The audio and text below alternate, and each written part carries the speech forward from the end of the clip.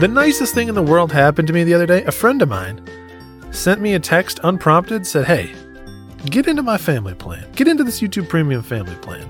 And I'm already a YouTube Premium subscriber. Okay, I don't want to brag too much, but like YouTube pulls aside the velvet rope when I walk up. But it was just nice to be thought of, you know? It was just nice for someone to unprompted be like, "Buddy, I want you to have less ads in your life." They were just sitting around doing something in their day on the other side of the state, and they're like, "Steve needs less ads. I don't want Steve wasting his life on ads." Thank you. Dude, that's amazing. That is such a thoughtful gift. It is. To buy someone the gift of less ads. I mean, he's adding hours. Yeah, just hours to your life, which is great. Well, I mean, at the rate that I kill time and avoid work with YouTube, several hours, days even of my life are being value added, I think is the word we'd use. What is one place you wish, now that you have YouTube Premium and you're living the ad-free life out here? Yeah. What's another place you wish just had less ads? What's another maybe site, service, or thing? Honestly, anywhere on the drive up north, about an hour outside of the cities. Those billboards start getting a little rough, and I'm starting to think, let's just take a pass. Let's go ad free on this. Where's the Billboard Premium? Why can't I subscribe to Billboard Premium? Dude, that's a great idea. And you know, we have those billboards in the South, but they're spelled incorrectly, so it's kind of worse. Oh, yeah. It's the worst. I agree with you there. It's either there or Pornhub for me. Really a toss-up. But at any rate, we're happy to have you here, folks.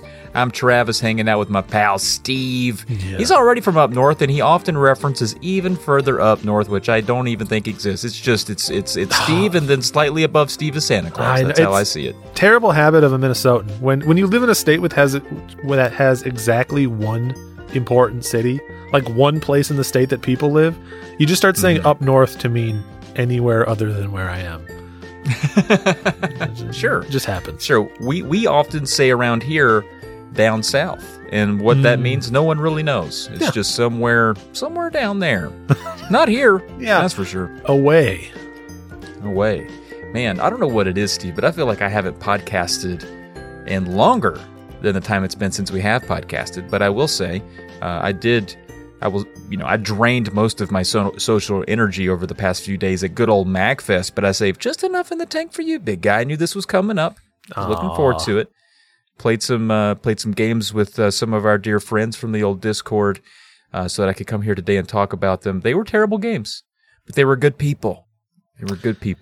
Yeah. So I'm excited to get to that later today. But this is going to be our first episode of the year, which means we get to throw down the gauntlet and throw down a challenge for everyone. Last year we did, what did we do there? We did a game for every year you were alive. Yep.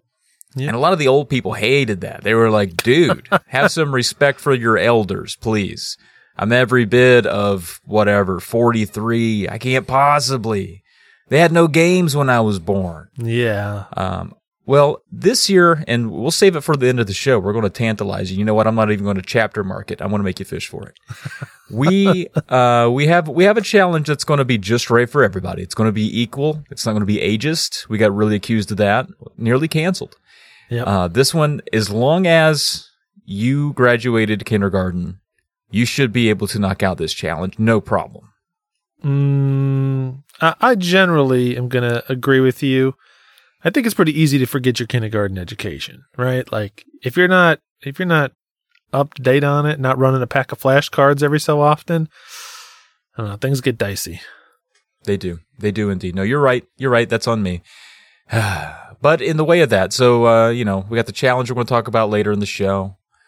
We got your regular stuff. People that are new to the show, listen, we're talking about the games we're beating. We talk about the games that you're beating. And if you're listening, you're like, how do you know the games I've beaten? I didn't tell you that. Well, you do have to tell us. Yeah, that's true. And so you can do that in a couple different ways we'll get to later in the show.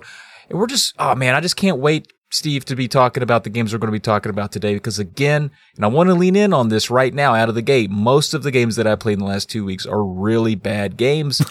But I still had fun. And what is life but just trying to find the silver linings on everything so that you're not constantly miserable, no? Yeah, I mean, good friends, free play arcade machines, at that point, it doesn't even matter what pictures are coming up on the screen, right? You're just clicking buttons and moving a joystick around and waiting until names show up.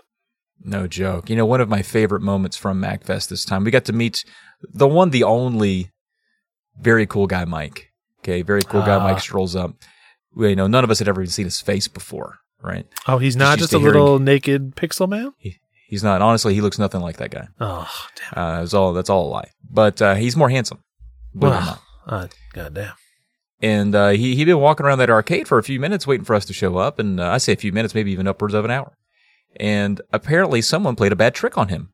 Someone told him that the machines were not free play.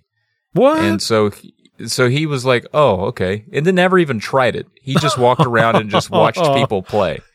And then we got there. We were like, what you been playing? He's like, I don't know how to get tokens or whatever. We're like, what are you talking about? So turns out somebody pulled the old bamboozle on him. Oh. And then we set the guy free. He was loose on those arcades into the sunset. He was having a good time. I'm happy for him. Don't play mean tricks on people. Come on. Free play is for everyone. Well, or, you know, test what people say, you know? It was funny. I mean, that is good stuff. It was funny. Yeah. Let's get into the games that are coming soon. We got January 10th through the 23rd, next 2 weeks here. And, Steve, you got a couple listed here you're excited about. Why don't you explain them to us? Yeah. So I'm surprised this game's coming out so soon. Got a new Fire Emblem coming out. Aren't you excited? Fire Emblem Engage? Yeah, you know me, of course. What's your favorite Fire Emblem that you already played? Just if you were to just name one. Let's see. Well, this one's Fire Emblem Engage, and I always liked Fire Emblem Just Dating. That was one of my favorite ones that they put out. It was a little simpler. It wasn't as serious, I don't think. Yeah, I think that's fair. Other people call that one Fire Emblem Awakening, but it's the same thing. Yeah, okay. For like 3 people, that joke's going to get hit hard. But there is a new Fire Emblem coming out. Fire Emblem Engage, very colorful, very exciting. I mean, you know what you're getting with the new Fire Emblem game. You're going to get a bunch of tactics. You're going to get a bunch of grids. You're going to get dudes occasionally critting you and killing you instantly, and then you restart the map because you have permadeath on for some reason. It's going to be a good time. I do have to say, I think I came down, this does not happen that often, but it has happened a few times. I came down on the less enthusiastic side of the most recent Fire Emblem game. A lot of people were like, this is the one. Fire Emblem Three Houses is the best Fire Emblem game that has ever been made. And I was like, this game has a lot of not Fire Embleming in it. I want a little more battling. So I'm hoping that this one goes a little more back to like the Game Boy Advance style, just like a good set of maps with some difficulty to it and not too much in between, not too much to distract me from the embleming. But either way, it'll be good. There's no such thing as a bad Fire Emblem game, or at least there hasn't been as yet. So yeah, I'm pumped. All right. That sounds good. I also know that you have your ear on the chest that contains the heartbeat of kart racing. Yes. I know that's you. You're a kart racing guy. I think people used to call you Dale Earnhardt, didn't they? Back when you used to kart race a bit in your fire suit. Yeah. Those days are behind you now. But I'm surprised this one's not on your list because I'm staring down the barrel of Gigantosaurus Dino Kart. And sure, it sounds like a kiddie game, and it is. Yeah. And if you watch the previews for it, you'll think, well, that looks like just about every kart racer I've ever seen. But the coat of paint on this one, believe it or not, folks, dinosaurs. You are dinosaurs, and there are bigger dinosaurs on the map that you gotta, they kind of get in the way every now and again and mess up your maps, mess up your good times. It was on my first draft of games I'm looking forward to, so I'm glad that we nudged you in the right direction towards Gigantosaurus Dino Kart. I do love a good kart racer. I mean, I'm no you, but I do enjoy them. That was a very loaded statement there, but all right, I'm just gonna blow right past that. I'm no Dale Earnhardt. I'm just a regular dude, but I do fancy a good kart racer.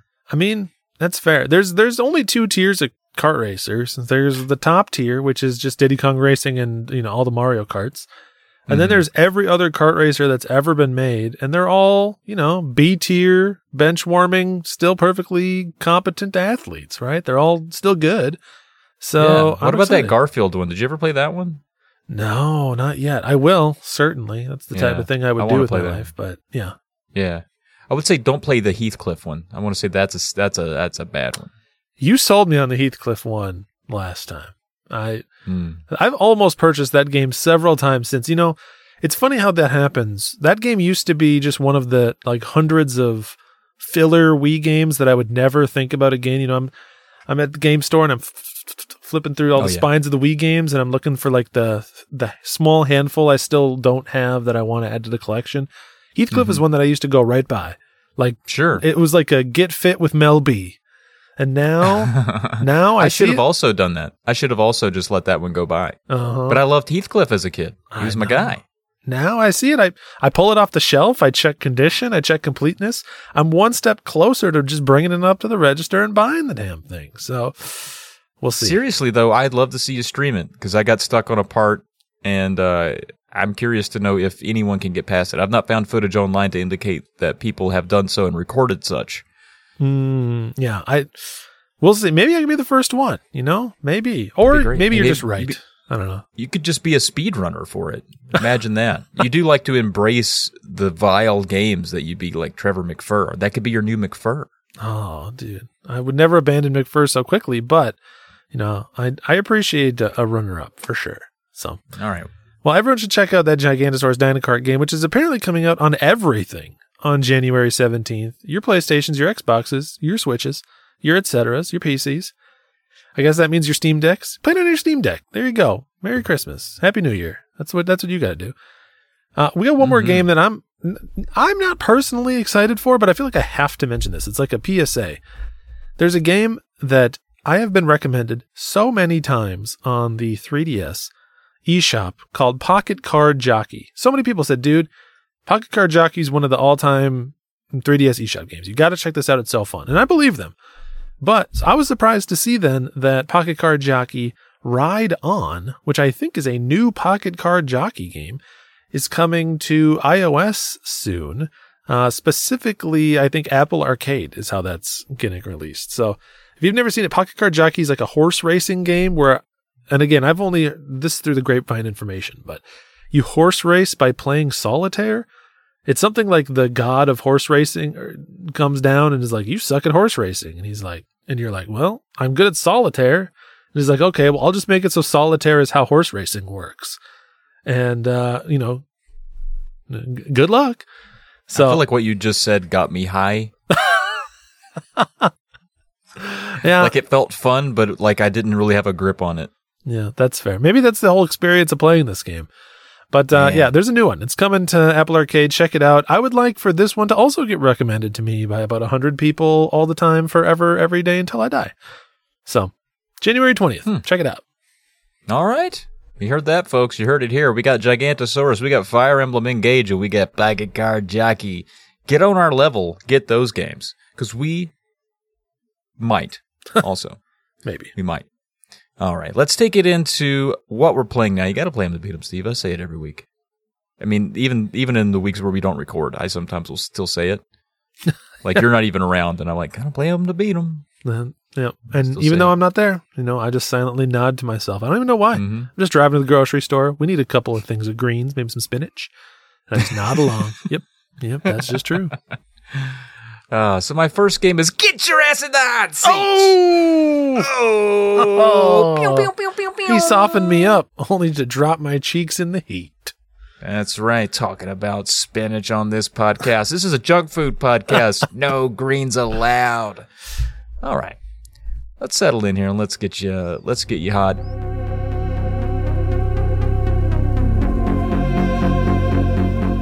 Now tell me. I know you're a Pokemon guy. I know you like them. They're cute. They're fun games. Yeah, sure. Yeah. If you had to kill, butcher, and eat any Pokemon, which would you choose? I think that there's probably two answers to this, right? Mm-hmm. There's the easy answer, and then there's probably my true answer. The easy answer is Vanillish, or Vanillice. So this is a Pokemon that is literally just a floating scoop of ice cream. It's actually 2 scoops of ice cream. It has a cone and everything. Mm-hmm. So, like, I don't even really have to butcher it. I think once you kill it, you can just eat it as is. It's like sushi. It's good raw. So that would be the perfect one to go in on. But, it's a sweet Pokemon. It's for after a meal. But what's going to be my protein? What's the main meal? I'm thinking probably a Chansey. So I don't know if you're familiar with Chansey, but Chansey is this big, round. It kind of looks like it would be Kirby's mom, or maybe Kirby's wet nurse. I don't know, something like that. What? And just a big, soft, pink kind of jelly ball of a Pokemon. It's got a big egg in the front. I'm familiar with this one, actually. This one was in Snap. Yes, it was in Snap. And so fry up that egg. Let's see how that bad boy tastes. That's perfect. Yeah. And then 2, Chansey looks like there's a lot of blubber on Chansey, but deep in there's got to be some muscle. Man, I bet that muscle is tender. Oh, it's lugging around so much weight. Mm-hmm. It's got so many little veins of fat running through it. That's that's the flavor. The Pokemon flavor comes from the veins of fat. So I think slaughter up that Chansey, cut 85-90% of it out and just dump it in the river. Fry up that good piece of meat with some egg on the side, and then a vanilla-ish for dinner or for dessert. You just made that guy breakfast. I mean, you made him into breakfast. That's true. Hey, it's breakfast for dinner. That's a tasty meal. Dude, that's great. Now I'm hungry. I thought you would have some friction over, man, I don't want to have to kill and butcher one of these cute Pokemon, but you were like, this thing's got literally the best. It's breakfast. We have to kill it and eat it. We have to. Yeah, I mean, let's be real. In this world, Pokemon are just animals. I don't want to butcher an animal myself either, but I will eat a delicious burger. So it's kind of the same. For sure, 100%. Yeah, especially if it's a Pokemon. I mean, come on, it's going to taste like magic. Yeah. All right, very good.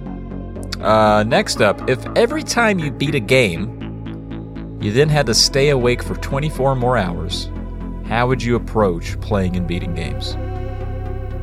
Oh, I definitely would still beat games, but I would have the least satisfying stream of all time. My entire stream would just be edging people, right? Because I would play most of a game. I'd have to sense is this the last boss? And then I just shut it off. Be like, sorry guys, that's the end. Rip. No more of that. And then every now and again there'd be a game that's real special to me that on maybe a Friday evening or something, I'm like, let's do it. Let's beat this SOB and just do my time. Now, let me ask, the 24 hours, when I beat the game, is it that I have to stay awake for 24 more hours from the moment I see credits, or do I have to be awake 24 total hours in the period I beat the game? 24 after the credits start. That starts your clock. Now you have 24 more hours before you go to bed.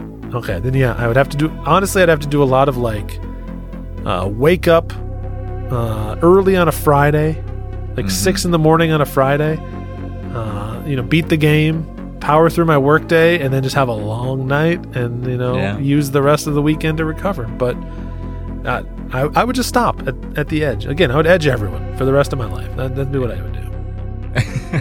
It definitely cut down on your number, I think, of beats, but you'd still get a good amount of game played. Yeah, play up until the credits.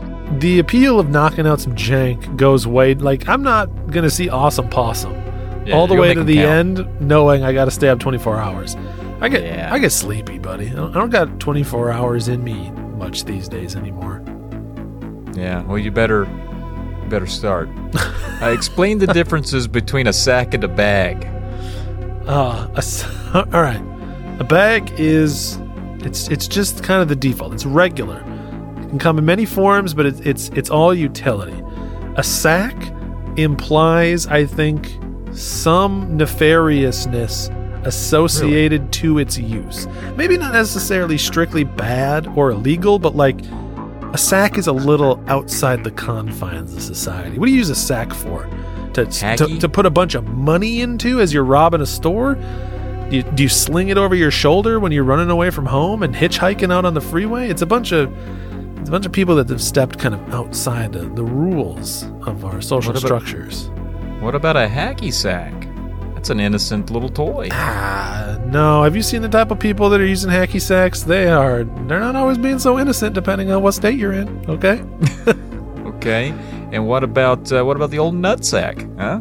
What you got against those? I mean, my other point about sacks that you just transitioned me into nicely is I feel like a lot of sacks generally kind of damp. If I was to ask you unprompted, what's more wet, a sack or a bag? You're going to say a sack 100 times out of 100. Calling someone a wet bag seems like a nice insult. Calling them a wet bag is kind of calling them like a party pooper. Calling them a wet sack is like calling them kind of gross. That's a fun time. You can have fun with a wet sack. If you're a wet bag, you're a bit of a damper. Yeah, all right, that's fair. I like it. Yeah, I like it. All right, very good. We that was actually, believe it or not, a very fun debate had at MagFest between a lot of us, was explaining the difference between a sack and a bag. And it turns out regionally, we use sacks and bags differently for a lot of things. Interesting. Had no idea. Yeah, there you go. All right. Very good. Very good job. I hope you didn't burn your sack on the hot seat, but we'll move on from that and talk about, this time for real, the games that we're playing now. Yeah. I'm gonna be a bummer here. I'm just gonna get this out of the way. I'm not playing a lot of games currently. I went through my whole my NES cleanup I've been working on. I'm just going through and knocking out a few of those quick and dirty ones that I had stacked up. We'll get to that later. So I guess the only game I'm saying I'm playing now is Brave Fencer Musashi still, even though I have not really touched it in a bit. I still plan to finish that one.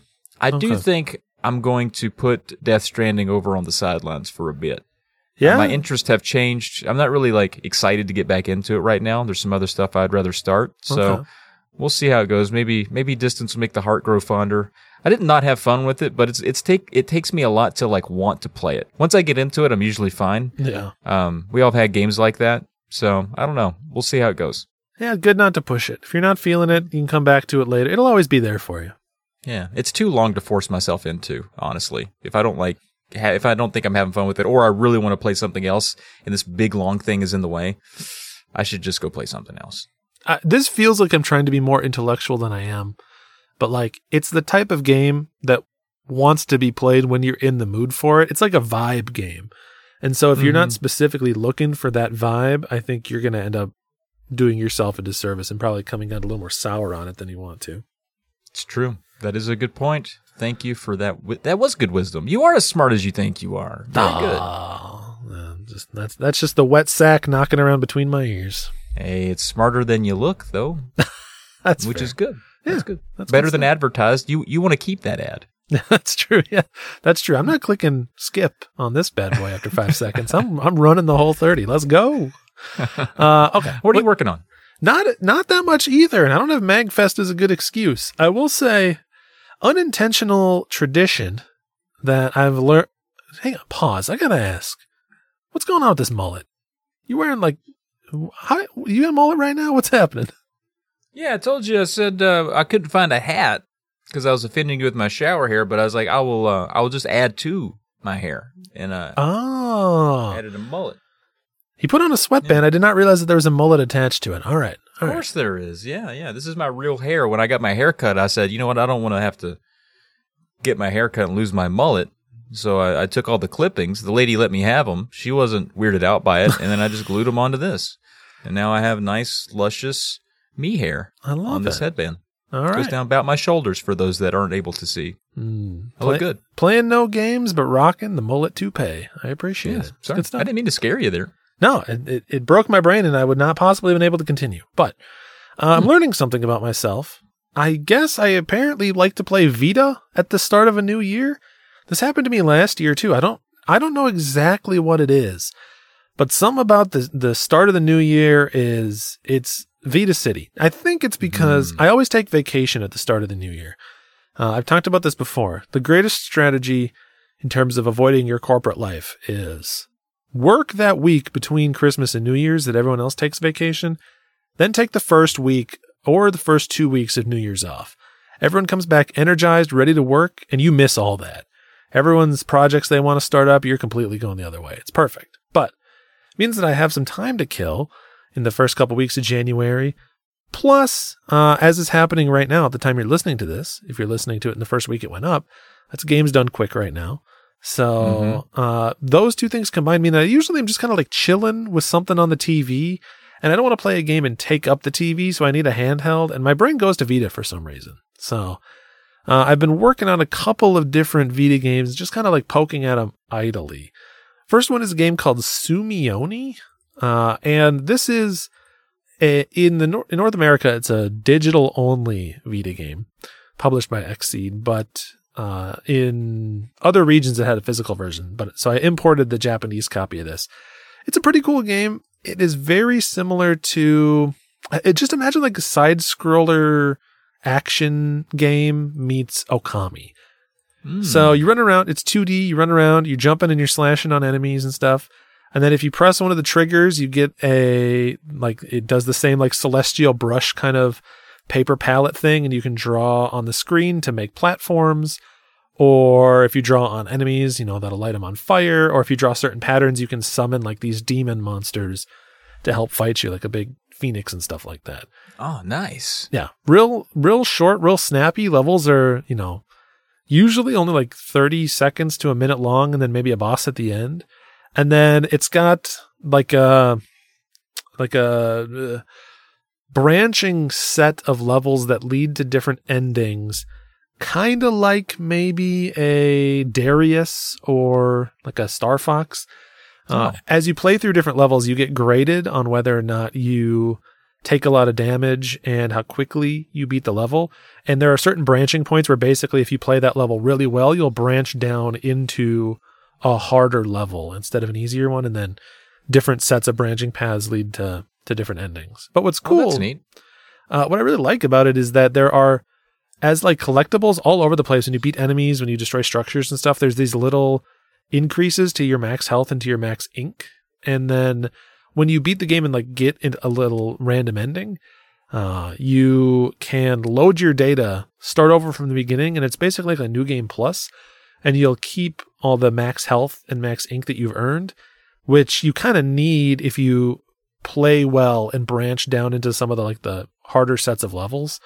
So it's almost sort of like, it doesn't play like a roguelike, but it has sort of the energy of a roguelike where you're doing runs to build kind of your passive max capacity to be able to take on harder enemies and do more. So it's a pretty neat game. I highly, well, I don't know if maybe not highly recommend it, but it is pretty fun.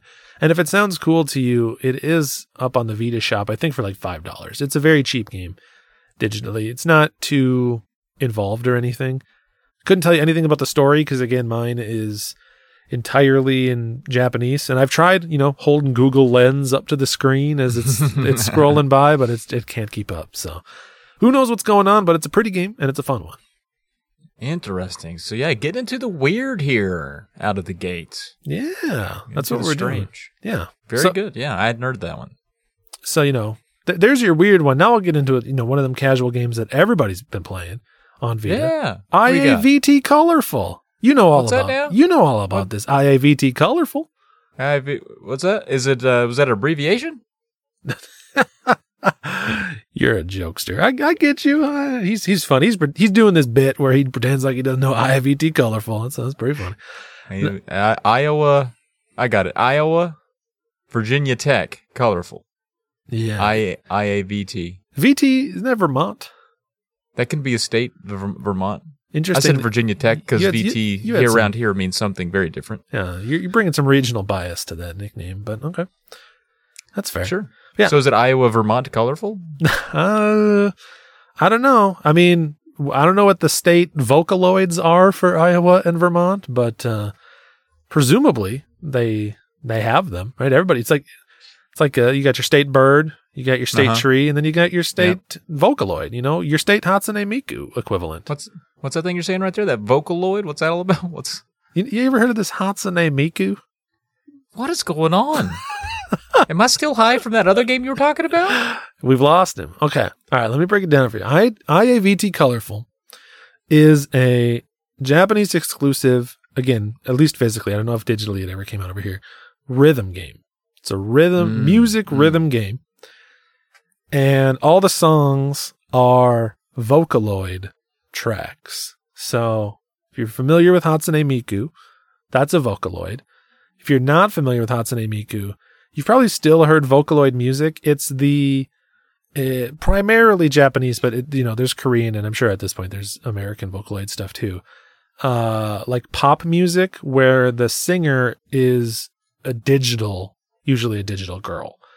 So it's a computer singing lyrics as if they were like a teen pop star.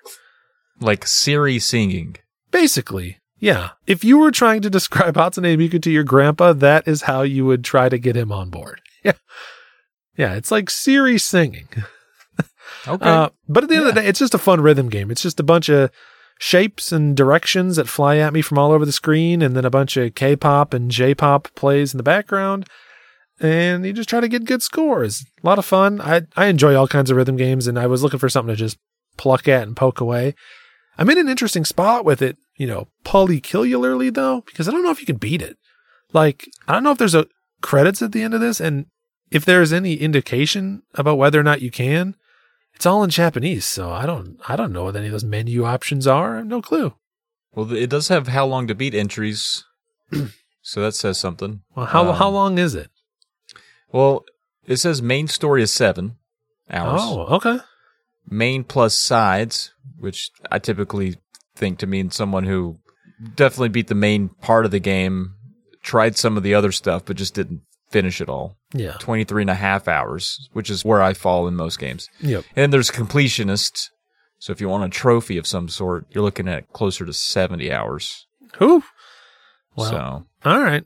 My plan at this point has just been play all of the songs and see where it gets me. Now, I will say, if you're listening, developers of IAVT Colorful, a game that came out a decade ago, I got a bone to pick with you. All right? And this is to all the rhythm game developers out there. Let them have it, Steve. Don't lock your hard charts behind your normal charts, okay? Don't lock them. Don't lock your expert charts behind your hard. Just give me all the difficulties right out the gate, okay? You let them have those difficulties. Yeah, I don't want to play a bunch of boring songs going super slow. We ain't here for that. Before I get to the tough stuff. Get out of my face with boring. Stupid as fuck. Yeah. No more boring songs. We don't want stupid, boring. We want hard challenge. Yeah, it's exactly how we feel. Thank you, guy in the background. Appreciate that. I was just trying to be your hype man. I felt it. I felt good, and I think they felt sufficiently shamed. So, Marvelous AQL. I hope you heard that. You made this game. You need to sit with what we think about it. Make it better next time. Patch it. Do it. That aside, it is a very fun rhythm game. It's a lot of fun. It has, like I said, very catchy music. If you are someone listening to this and you are familiar with the Hatsune Miku Project Diva rhythm games, it plays very, very similarly to those. Cool. Do you get down on the J-pop and the K-pop non-game adjacent? Is that genres of music that you're into generally, or is it just something you typically experience through your rhythm games? I would say that I appreciate it, but 95 or more % of all the K and J pop I've come across is just from rhythm games, especially playing a lot in the groove. A lot of the like community packs that just like random people out there make feature a lot of the K-pop and J-pop that's out there. So, right on. Yeah, I get my fill and I appreciate it as we do it. So those are the only two that I haven't currently finished that I'm plugging away at. Again, start of January, man. This is for everyone out there. Play your Vita at the start of the new year. That's a good way to kick off a new year with the PlayStation Vita. That's what yeah. Hey, and guys, if you're like, well, I was really hoping to just read more this year. Guess what? All right. Get your Vita out, play a little Color X Malice. Huh? You want to read a little bit? There you go. You got it. Little Deathmark. Little yeah. Hundreds of other Vita games. Yeah, or literally just Color X. It's like the Moby Dick of video games. You can play that. It's a lot to read. All right. Well, hey, speaking of a lot to read, we got a lot to read you right here. All right, let's plug ourselves. It feels great to do it. That's why we do it all the time. You're probably like, why do you keep doing this? It's because it feels good. Honestly, it does. If you like what you're hearing so far, and how could you not? I mean, I've sound like I've been awake for 7 days, and Steve sounds like Steve. So hopefully that's what you're into. Be sure to check out our website, polymedianetwork.com. We got more shows over there. For instance, you can find Drunk Friend, podcast I do with our pal Alex, a.k.a. SNES Drunk. We have just celebrated our 100th episode, and that 100th episode is chock full of plenty of surprises. So please, you'll want to go check that out. Great episode. Liked it quite a bit. You can also check out Tales of the Lesser Medium if you want to hear a bad story but laugh a lot while you learn about it. You know, a lot of these games they cover on Tales, you didn't even know they had stories, all right? And then suddenly you learn there's enough for a 2-hour podcast with a whole bunch of jokes scribbled in there. It's pretty good. Oh, I appreciate hearing that. Yeah, we got some news. We said it last time, and I got to see Caleb this week. I actually roomed with Caleb. I got to sleep feet away from Caleb. And I will say we spent I don't know how many days we're together, 4 days, 3, 4 days, 5 days. We spent a number of days not ever bringing up Tales.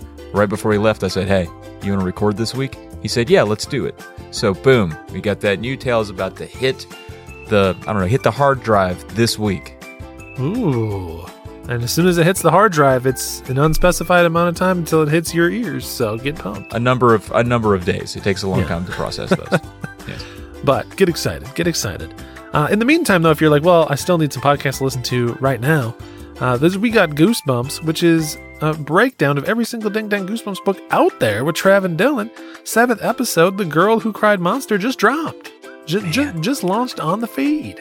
And you're going to read that or hear the episode, and you're going to think, man, I hope she learned her lesson. So, hey, let that be a teaser. Get in there, read the book, listen to the podcast. Hey, you said your New Year's resolution was that you were going to read more, didn't you, out there? Not you, Steve. I know it wasn't you. You listener. Didn't you say that? You remember saying that. You looked over to your significant other and said, you know what I'm going to do this year? I'm going to read a little bit more. Well, hey, listen, we got you covered. You can get through like 15 Goosebumps books in a month. And then you don't even have to read for the rest of the year. You're good.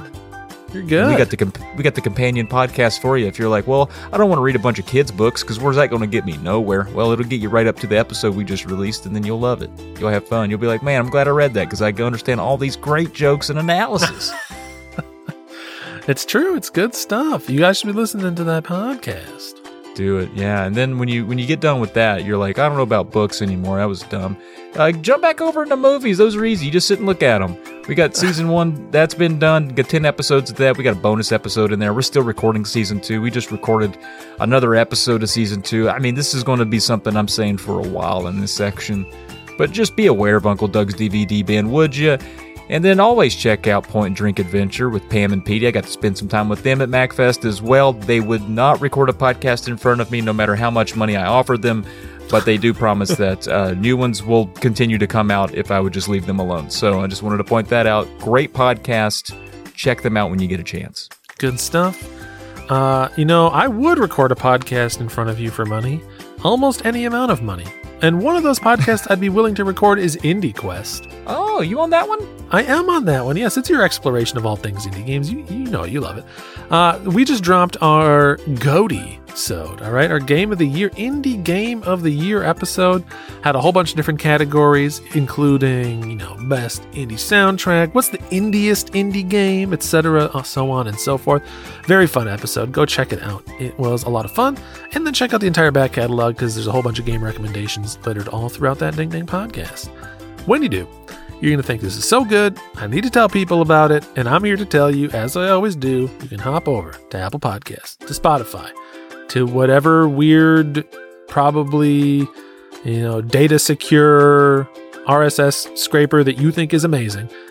And they probably got a ratings feature in there, review feature. Leave us a little 5-star. Let us know how we're doing. Write us a little review. Helps out the show. Make sure that we're giving you what it is that you want to hear. And, provides the little boost that the algorithm needs to let you know, to let the new folks know, hey, this is a good one. This one right here's a banger. That's right. Man, you couldn't have summed it up any better. And I also want to point out that it's actually Night of the Living Dummy was the last book that just released. Girl Who Cried Monster is going to be after that. So I got ahead of the. So Night of the Living Dummy. You'll read that and you'll say, my gosh, this toy is crazy. That's me every night. Just wanted to. Oh. See, now you want to read it. Now everybody wants to read it. That was very good. All right, we also have a Patreon that you can visit. It's patreon.com/polykill. You're thinking, I really care so much about Polykill. I got good news for you. It represents the whole network. You get all kinds of stuff. It's not just our shit. You get You get early Nest friends and early Indie Quest and Drunk friends and all kinds of early things. And then there's all kinds of other added benefits and perks and Discords, and you can make friends and go hang out at MagFest with your friends. It's such a good time. It's worth it if you want to. Check it out. It always helps us out. I tell you, Steve. We've been the inbox has been low lately. I don't know if I've been accidentally editing out this next part, but tell people how they can reach out to us, please. Yeah. Now, you don't necessarily need to worry about anything else we just said. If your only goal is to talk to Trav and I right here, all right, you can do so. You can reach out to the show via email at polykillpodcast@gmail.com. Write us in a little, hey, how you doing? A little prompt, maybe some hot seat, maybe some discuss opportunity, whatever it is you want to hear us chat about. Write us an email and we will be happy to read it on the show. And then after you wrote that email, you're thinking, well, gosh, now that I have like a week of time to kill before they record an episode for me to know if they even got that email. You're going to be like, oh, how am I going to fill this time? Let me tell you how you can fill that time. Call up a buddy, call up a friend, lean over to your coworker in the cubicle next to you and be like, hey, I got a podcast for you. Because telling a friend is truly the best way to spread the love, spread the news, spread the shows on the network. Turns out that even though those ratings and reviews do help in the algorithm, algorithms also suck. So human-to-human connection, that's what makes the world go around. That's what makes the podcasts go bigger. That is right. Yes, please heed that advice, folks. Always reach out and to us or to a friend, talk about nothing but Polykill to all your friends and family until they listen. Yep. Okay. Now we got credits, which is a part of the show where we get to talk about the games that we have finished. My favorite part of the show, my favorite part of playing a game, honestly, is seeing who made it. Don't care so much about the games. I'm just into lists of names, and the only way I can get there is a lot of times through playing something for an agonizing amount of time. And that's my kink. Just let me deal with it. You don't have to make fun.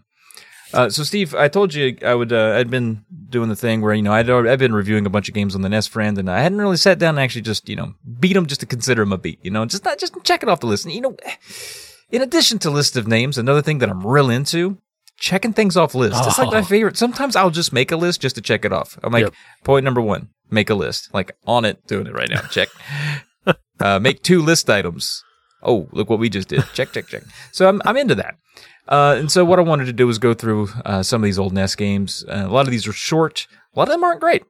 And just get that beat. All right. Yeah. So I'm gonna rattle off a few here. I'm not going to go in depth on a number of these because you can refer yourself to the one youtube.com/NESFriend if you want an in-depth analysis longer than the 12 seconds I'm going to devote to these.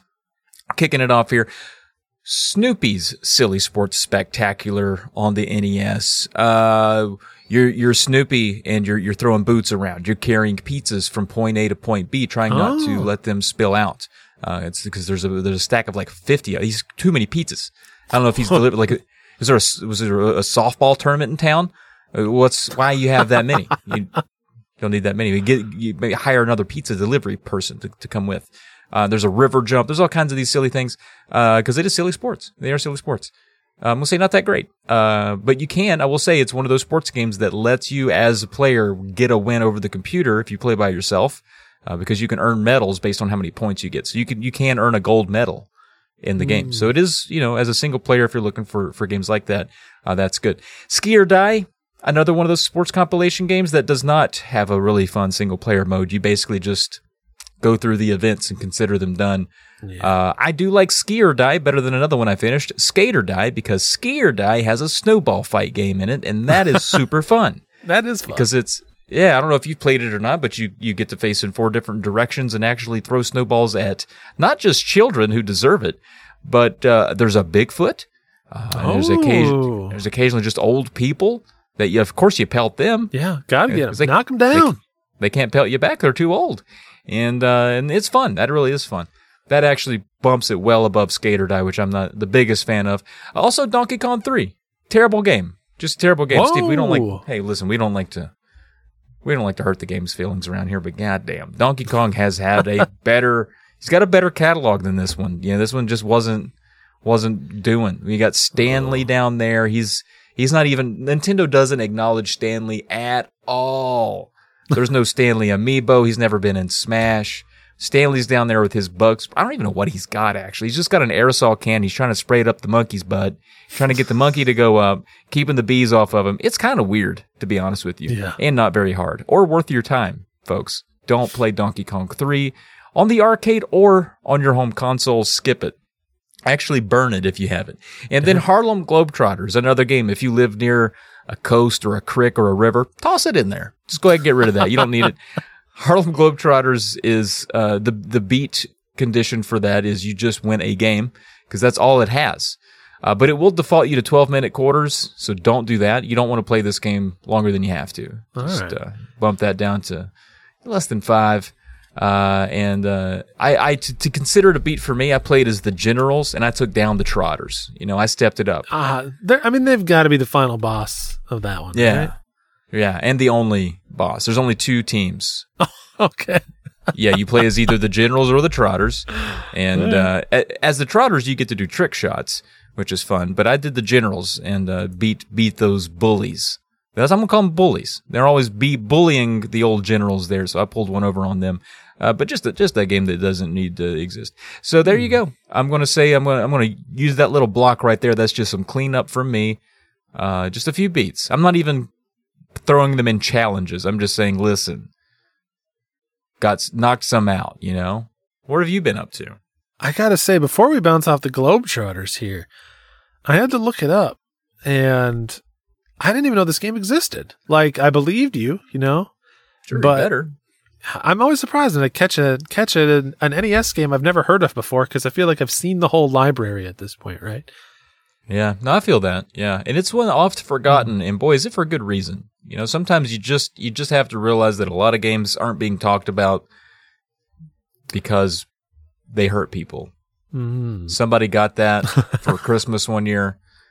They thought the Harlem Globetrotters sounded fun. They didn't live in New York, so the best way to see them play, get that NES game. Yeah, that was under the Christmas tree one year, and then that kid had a rough year. Turned to drugs, tried to run away a couple times carrying their bag. Oh, yeah, didn't even take a sack. That's rough. Well, there's a DS Harlem Globetrotters game too, Harlem Globetrotters World Tour. Maybe that's the redemption arc for the digital Harlem Globetrotters. Oh my God, I gotta see it. Harlem Globetrotters World Tour? Yeah. And it looks like it's one of these games that had like a Game Boy Advance DS kind of crossover. It must have come out late in the GBA life, so they just released it on both. Wow. I will say graphically it looks okay. That's a compliment. I'm seeing screenshots with more than just 2 teams. I'm seeing other types of teams in here. So maybe it could be a full layer deeper than the NES one. That's encouraging. Are you going to pick it up? No, absolutely not. But, maybe next time I see it in a $5 bin, I'll scoop it. All right. It's definitely the type of game where I'm not about to pay shipping for that. Come on now. No. That's one that, unless it's free, and even then, you know what? Not even free. Unless it just ends up in my collection. It walks itself into my house. Yep. I don't want it. Fair. All right. Well, I've been playing some stuff too. We were knocking a couple of these Vita games out. Like I said, we had some in the Now Playing, but there's some in the Just Beat It's too. First one, did a revisit and played again all the way through Uncharted Golden Abyss. This is the Vita Uncharted game in the 3-month window where Sony was actually supporting its own handheld with its own games. We got an Uncharted game, which I think is pretty dang cool. And yeah, it's not, doesn't quite live up to the hype of some of the best in the Uncharted series, your 2s and your 4s and your Lost Legacies, but it's still pretty dang good. It's a pretty dang fun one. And I've been on a bit of a trophy kick, and I was looking through my list, and I was like, I never cleaned up that one. And I still can. There's nothing online I got to go do. So I did a playthrough on the crushing difficulty, which is the hardest difficulty that you always unlock in an Uncharted game when you beat it. Mm-hmm. So thankfully it was not too rough. You just take it slow. Plenty of generous checkpointing and stuff makes it pretty reasonable to get all the way through. and over the course of a couple days, just kind of knocked this one out. It was a fun one to revisit. It was surprisingly nostalgic for a game that's only, I guess I say only, but like at this point it's been 10 years. It's been a literal decade since I played it last. In fact, it was kind of wild. It's kind of cool, I think. Looking at the like list of trophies on my PlayStation account, they're all time stamped. So you can see, like, look at this block of trophies I got in like, June 2012, and then here's all the rest of them that I got January 2023. That is neat. Some very nice, some very satisfying about seeing your progress across a decade like that. Yeah, right on. And so you said you did beat this already.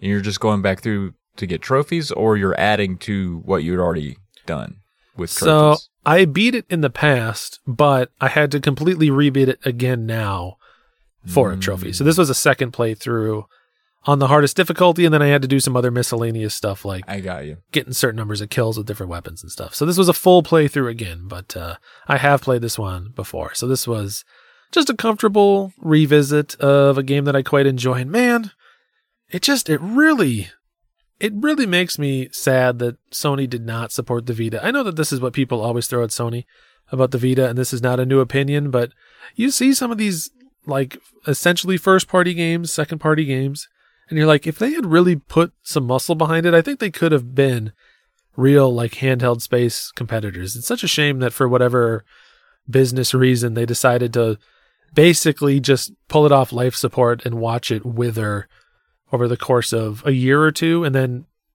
it only really survived for a good amount of time because Limited Run decided they loved it. For a while, they were the only company releasing any games for it. So just a bummer. I wish that they had given it more juice. I agree with you there. I agree. Would you take one more here, please? Sure. The other Vita game that I played through recently, I was looking through my stack of Vita games, and I was like, what can I play while also like watching some streams or some YouTube videos or whatever? There's a lot of Game of the Year videos and stuff that come out around this time, so I had to make sure I could watch those, and I wanted something that I could pluck away at otherwise. And it's surprisingly tricky to find Vita games that you can play while also doing something else. As you alluded to with Collar X Malice, there's a lot of very text-heavy games on the Vita. A lot. A lot. I mean, it is, I think, the visual novel console. Yeah, very much. Right? So like half by my library. Yeah. Half my library is stuff that I was like, oh, no, I can't play that. And then another good chunk of my library was stuff that I've already played but just wanted to have a Vita copy of. Like, I don't want to play Bastion on the Vita right now. No, thank you. Maybe someday in the future, but I'm good as is. But I found the sweet spot. I found a wordless game that I'd never played on the Vita. It's a game called Hue. It's a indie puzzle platformer that is all about color. It is...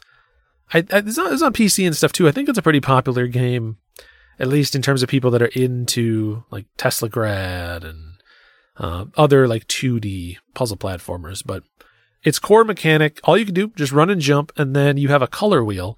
As you play through the game, you start out with no colors, and then you unlock, I think like eventually like 8 or 9 different colors. All the colors of the rainbow. Get your Roy G. Biv in there. Oh yeah, I love Roy. Oh yeah, good guy that Roy. Oh yeah. Yep. So as you unlock colors, they interact with different like mechanisms in the levels for you to solve puzzles. So like the most obvious example of this is whenever you switch to that color, it makes all the background that color too. And so there'll be like a brick wall in front of you that's blue. And if you switch the color to blue, now that brick wall goes away because the blue is kind of like covering it, or like it blends into the background. There's no contrast between it and the background anymore. So in the logic of the game, it doesn't exist anymore. And so they start layering on top of that.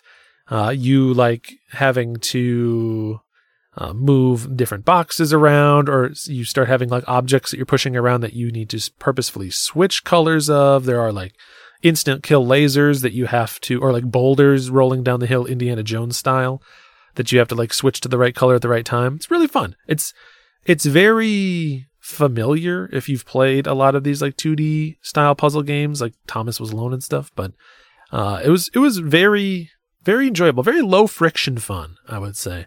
It was only 7-8 hours long, real cozy game, and difficulty was like sweet spot difficulty. It was never too tough, but I'd say the last like 4 or 5 screens really took me some time to like sit down and noodle on what exactly they wanted me to do. But it was never too terribly difficult, and yeah, I would definitely recommend it. I think this was the physical version, at least, was I think a limited run game at some point. I assume that's why I have it. So it's good. Interesting. Yeah, this looks here. It seems like it takes about 5 to 6 hours for most people to beat and complete. So not a long one, and a good one for the Vita. Stands out in that library full of just reedy games. Ugh. It looks real sharp on the OLED screen of the Vita too, because it's all like deep blacks and then big vibrant colors. Yeah. Good, yeah. And it seems like it's on a lot of stuff, too. You can get that on the Switch, PC, PS4, of course, the Vita, the Xbox One. So I've seen that one a ton. Yeah. And it's just been one of those, like, yeah, one day I'll get to that. But you've talked me into it a little further here today. I might get around to it somewhere. 2028, 2029, we're looking at. Hey, there. Love it.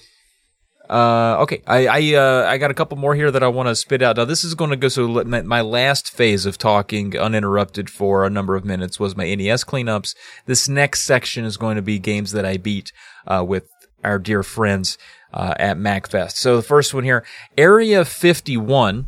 That's a game I knocked out with the Burger Champ. All right. Oh. Now, a few of these might spoil some later show stuff we're going to be talking about. But Area 51, that's a light gun game. All right. Me and Burger, we saddle up to that thing. We walk up. We prance up.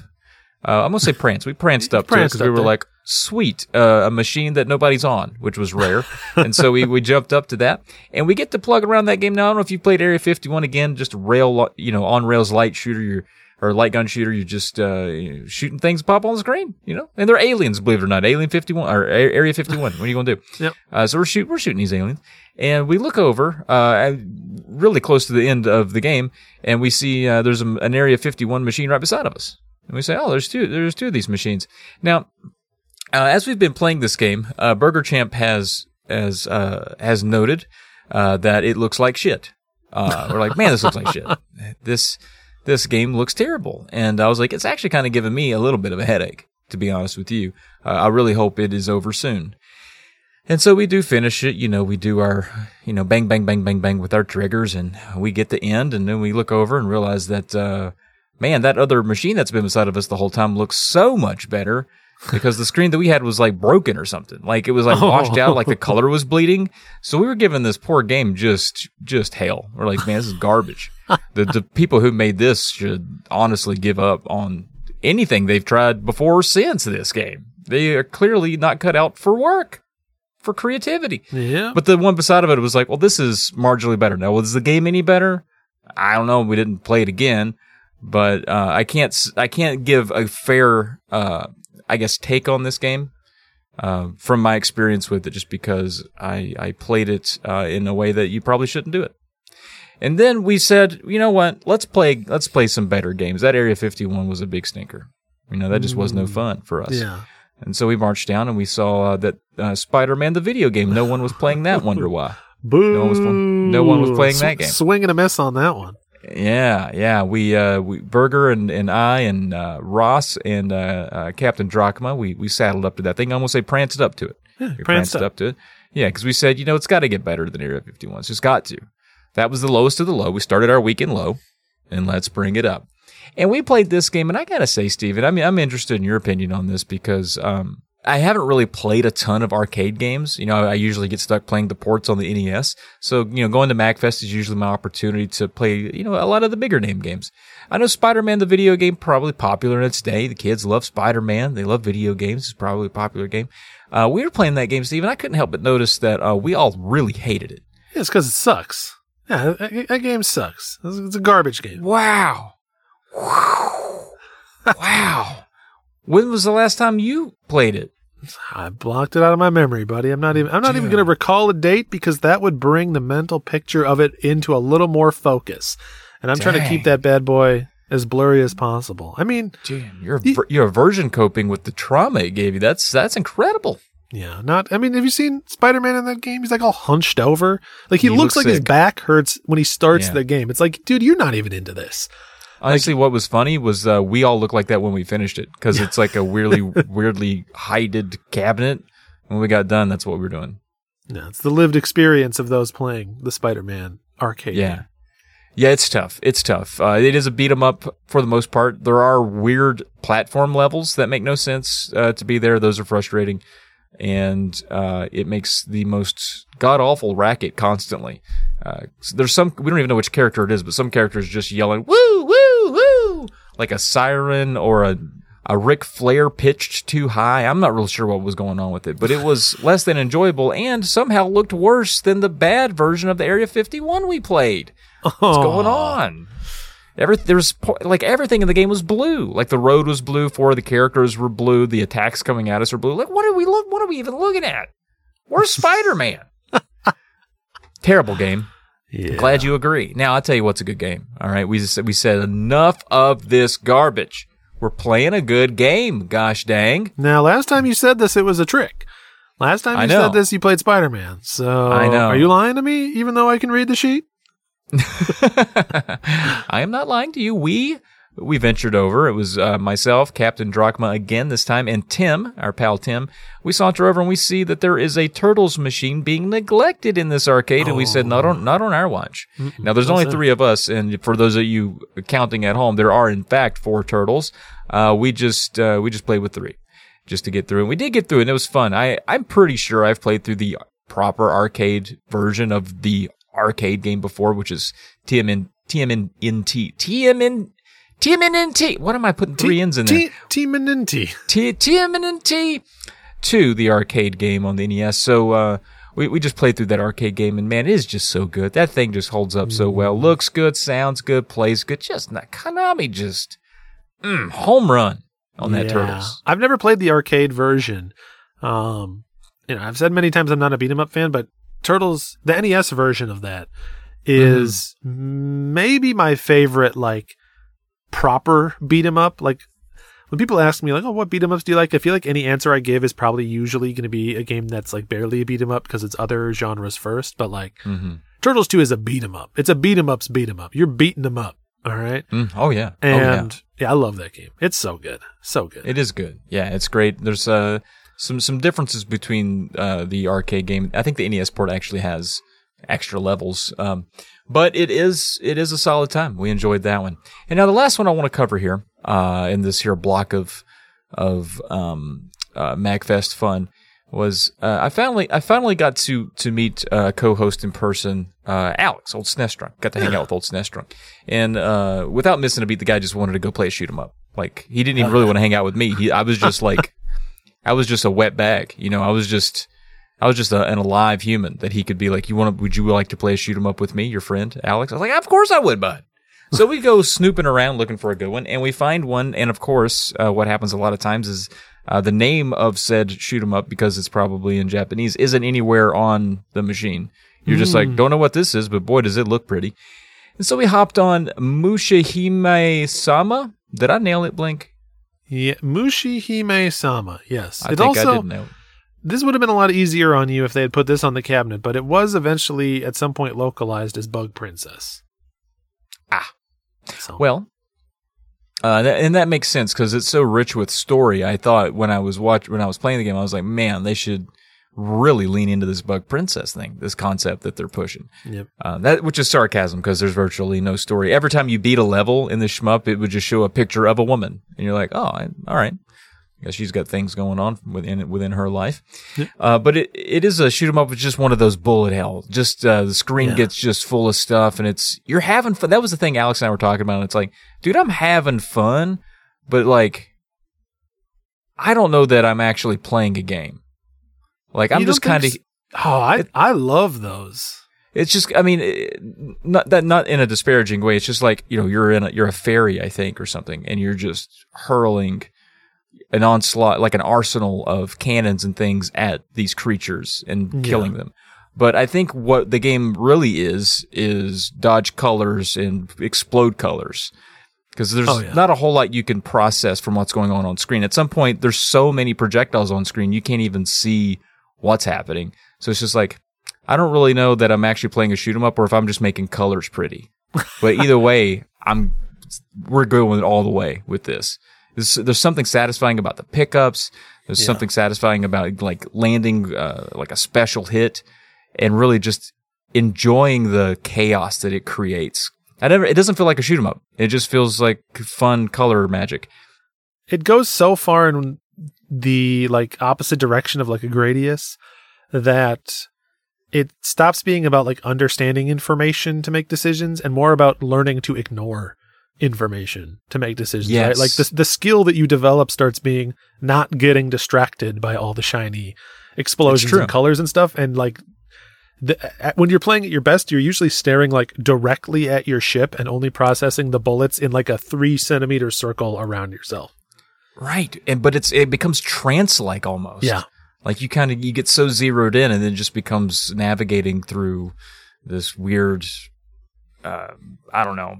It's crazy. But also the game has quite a bit of slowdown, which came in very handy, especially when I'm not even overstating the fact that there's probably 1,000 bullets on the screen.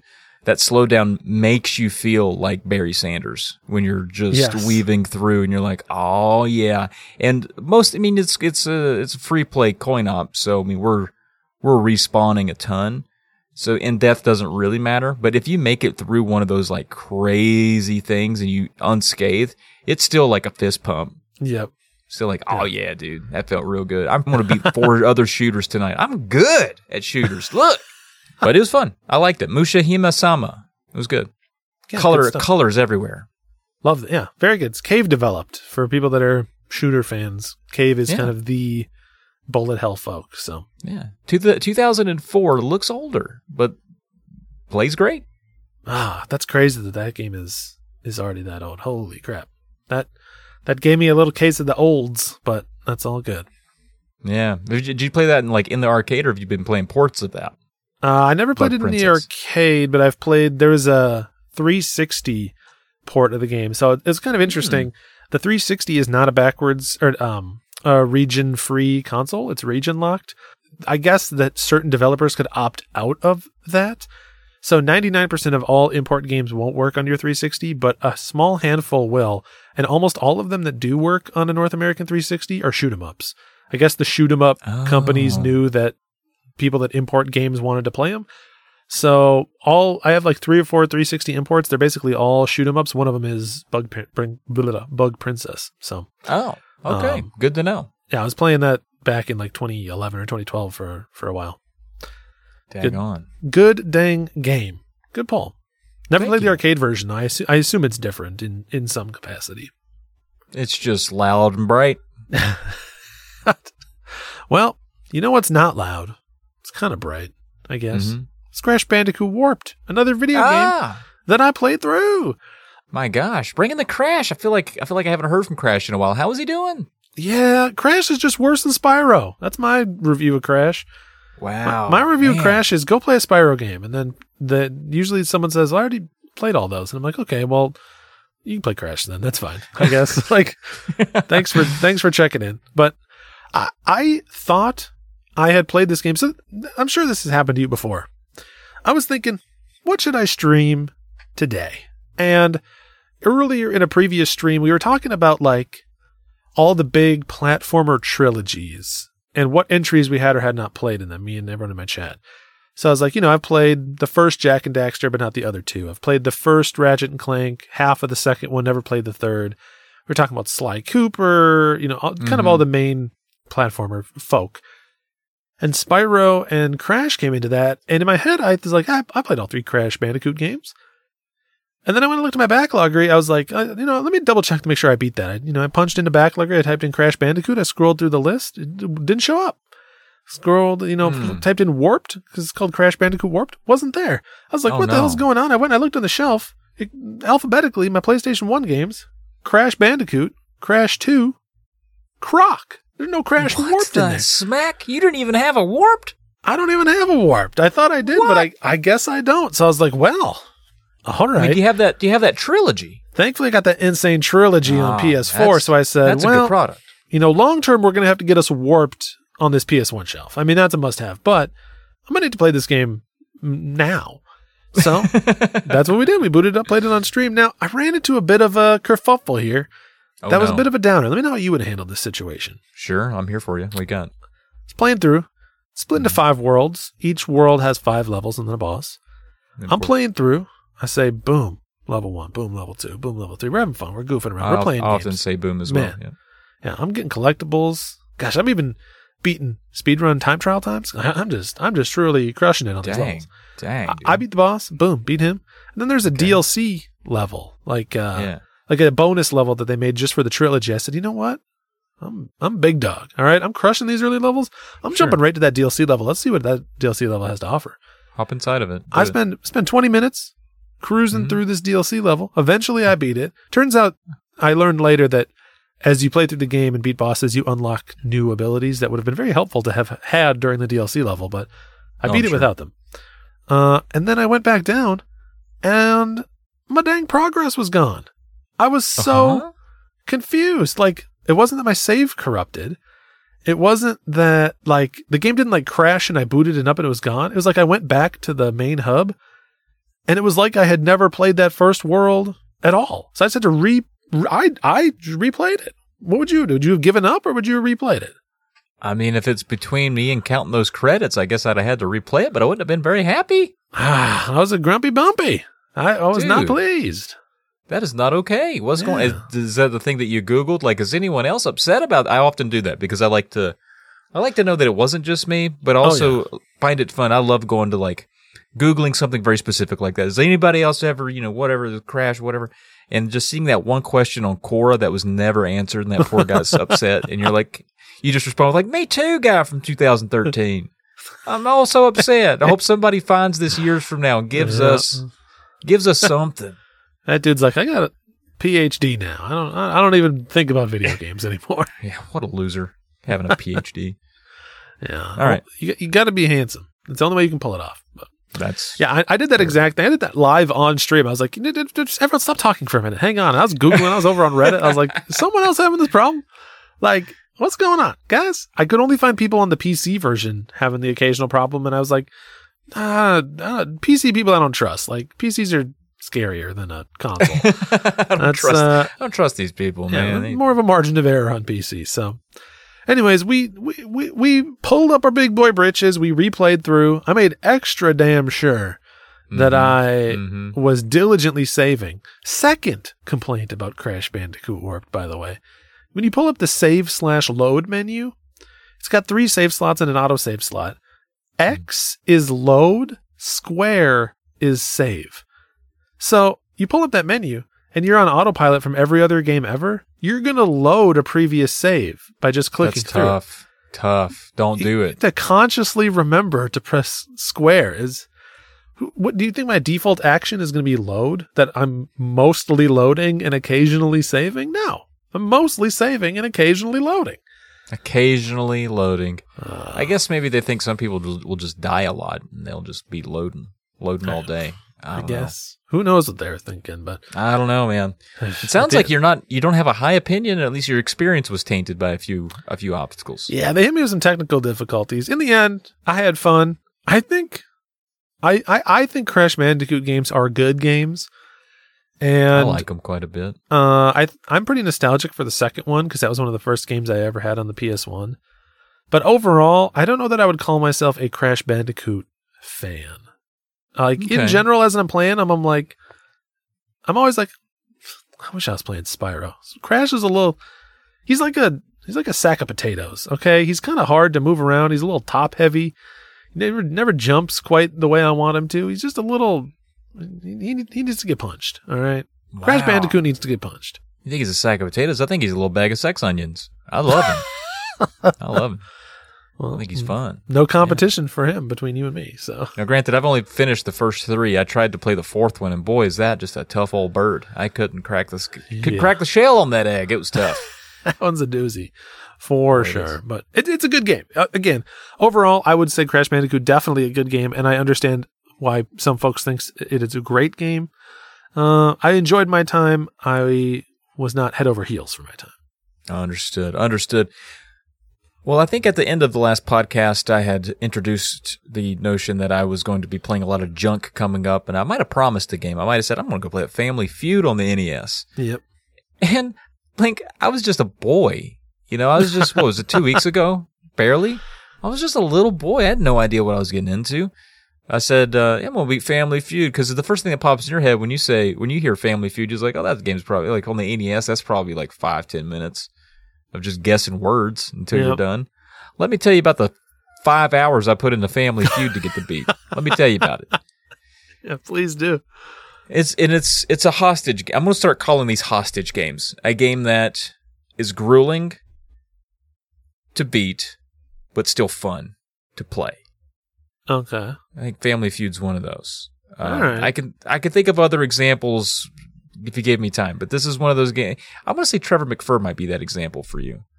It's like maybe not the funnest during, but you get that win, you feel closer to it, whatever, you earned it, whatever. Family Feud's one of those.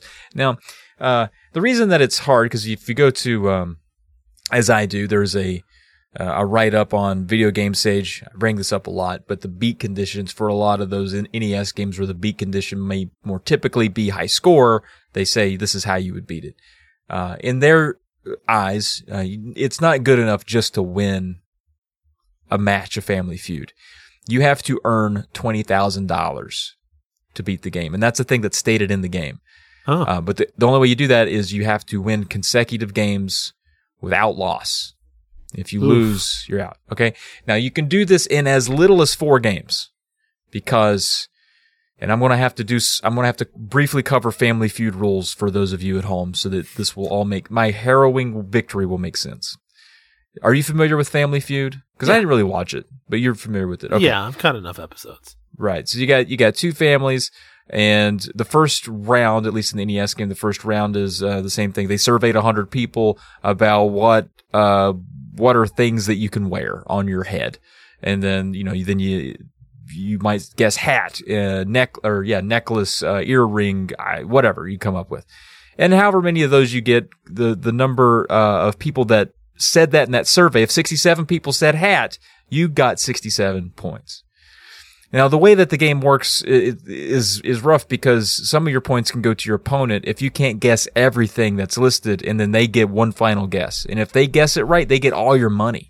They took all of it. You worked hard. You were like eyebrow ring, like you just named everything, but you didn't think to say headband.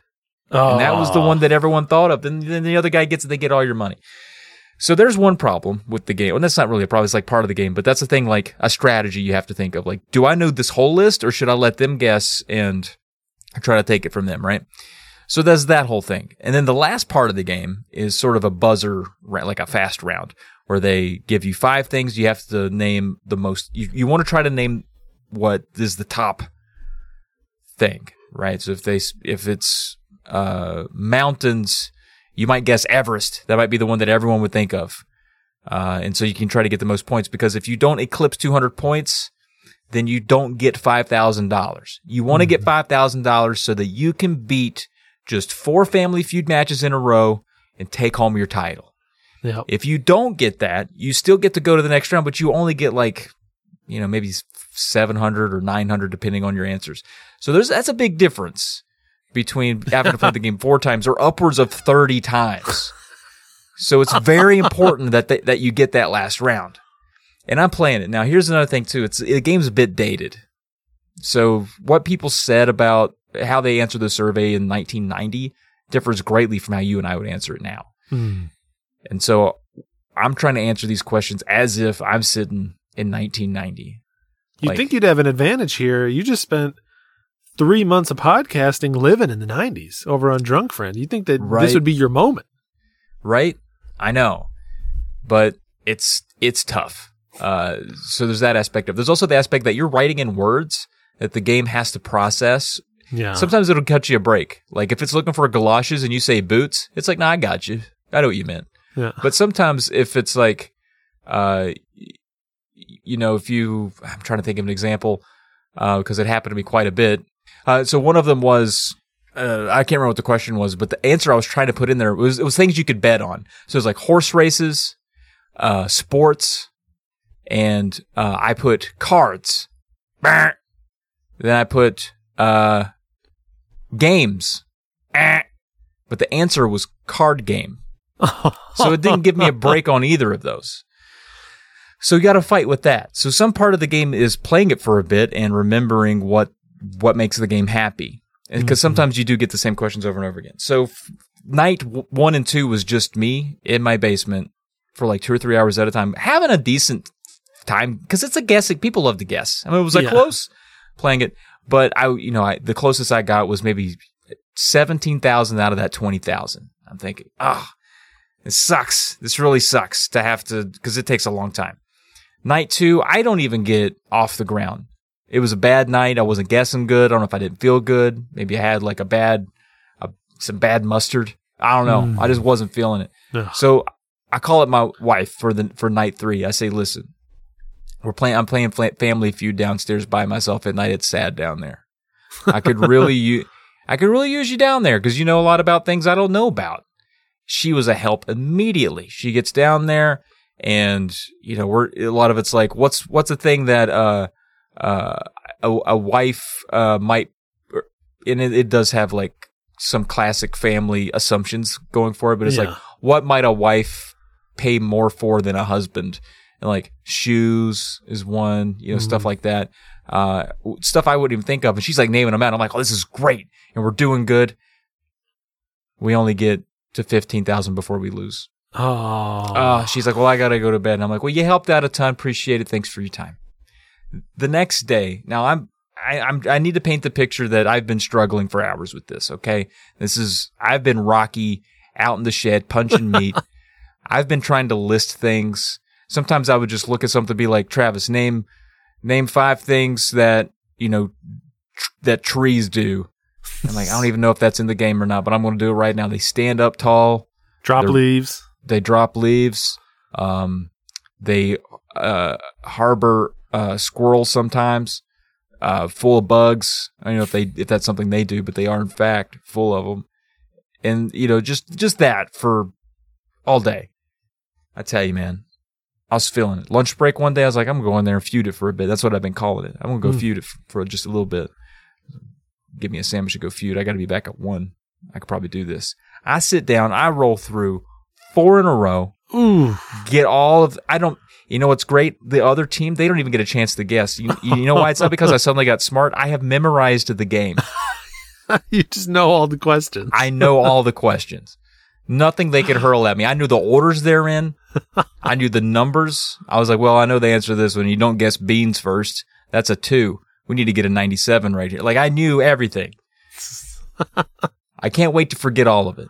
I'm super duper smart. I'm 1990 smart right now. You look 90 smart, buddy. Thank you. I'm proud of you. Way to push on. Have me list stuff. I can do it. Dude, name 5 games worse than Spider-Man the video game. Harlem the Globetrotters, Area 51, Donkey Kong 3, Skate or Die, and Snoopy Silly Sports. I'm just pulling those off the top of my head. Just off the dome? Man. Just off the dome. We'll have to go back and check the tape, but I think you might have got that one in. All right, I think that might be it for you. So. I definitely wasn't reading our sheet, if that's what you think I was doing. I don't know why you want to take Snoopy out at the knees like that, but either way, proud of you. You clearly got the skills. Are there other Family Feud games, or just the one on NES? It's not like Jeopardy where they just no, thank God, pooped out one every 6 months. Thank God they knew what they had done to us with the one. But there is a Super Nintendo and Genesis version. I am curious, how different they are. I wish I wasn't. I wish I could go through life not doing it, but I'm going to try it just to see. I would do. You describing it got me hyped for it. I'm like, man, I gotta play some Family Feud here soon. That sounds pretty good. Honestly, get Leah involved. You might have a little bit of fun. All right, it's not bad. I'm down.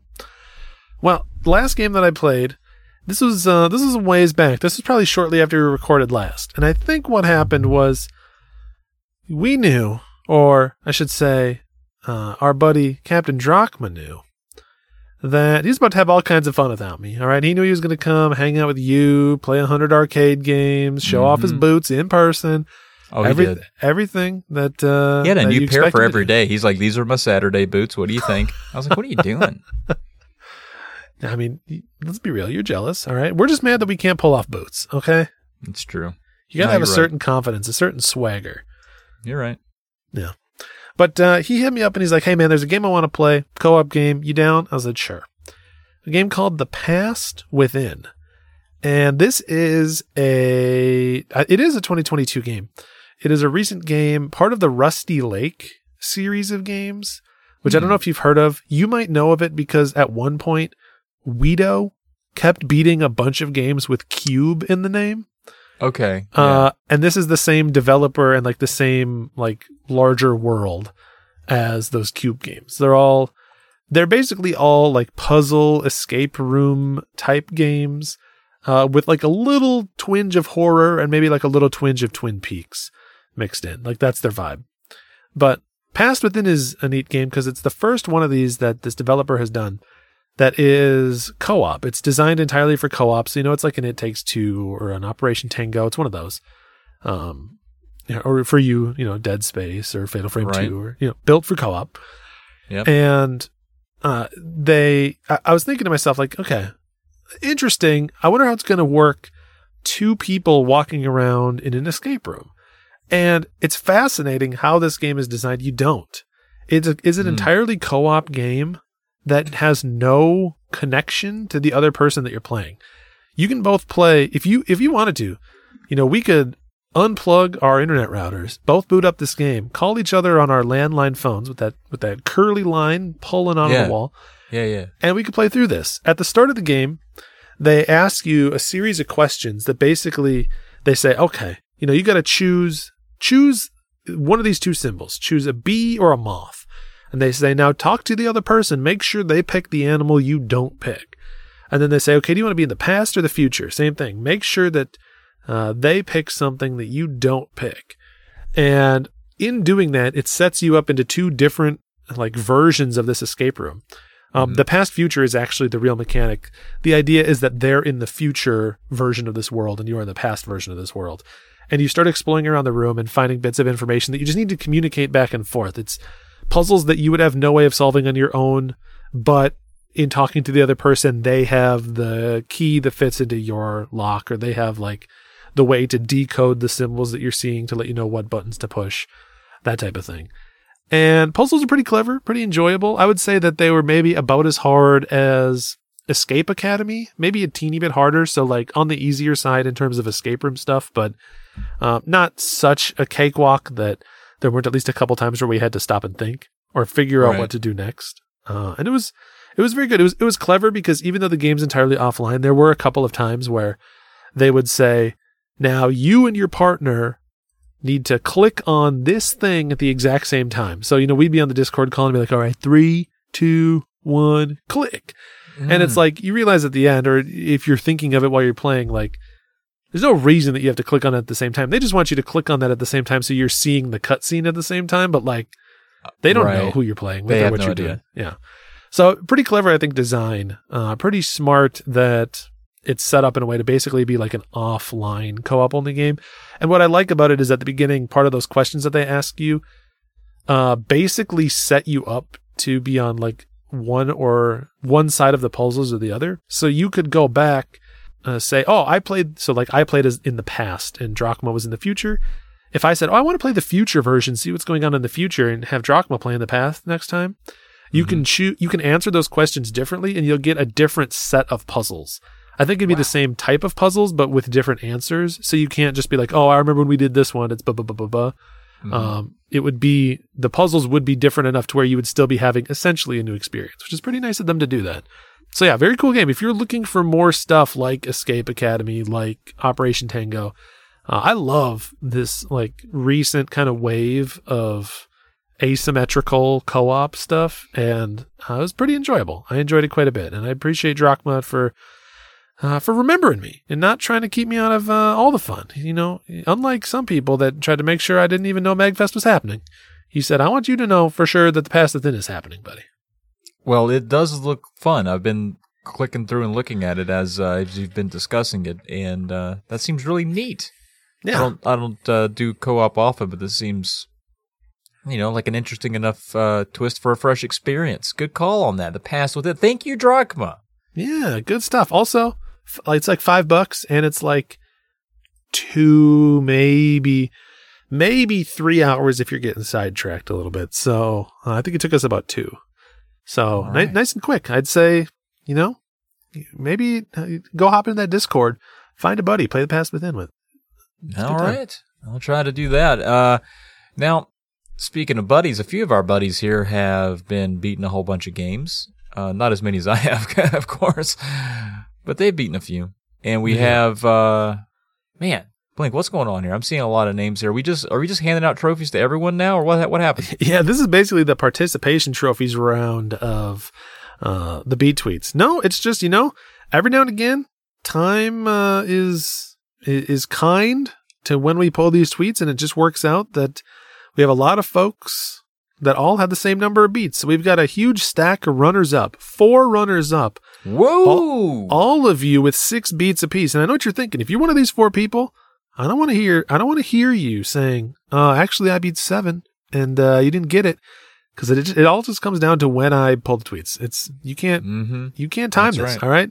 That's part of the mystery of Polykill. But that's right. The aggravating mystery of Polykill. Yeah. You just never know what we're thinking over here. And it's usually not about you. Yeah, that's right. I said it. Jerks. First jerk is Mook, who beat TMNT Turtles in Time Arcade, TMNT Arcade, TMNT The Hyperstone Heist, TMNT Follow the Foot Clan, Space Force, Spider-Man the video game. Oh yes. Mook did. He played that before I did, and he was a little different after that. He wasn't the same man. Yeah. I think we all left the Spider-Man video game a little war torn. Yeah. Our eyes were hollow. Our souls gone.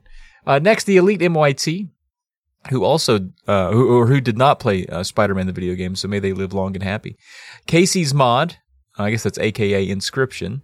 The Hex, GoldenEye 64, Baba Files Taxes, Death's Door, and Nescape.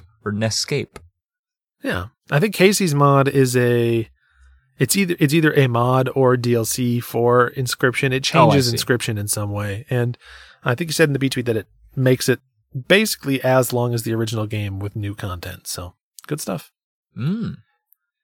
Another 6-beat banger out here. Our boy Scooch and Hoobles.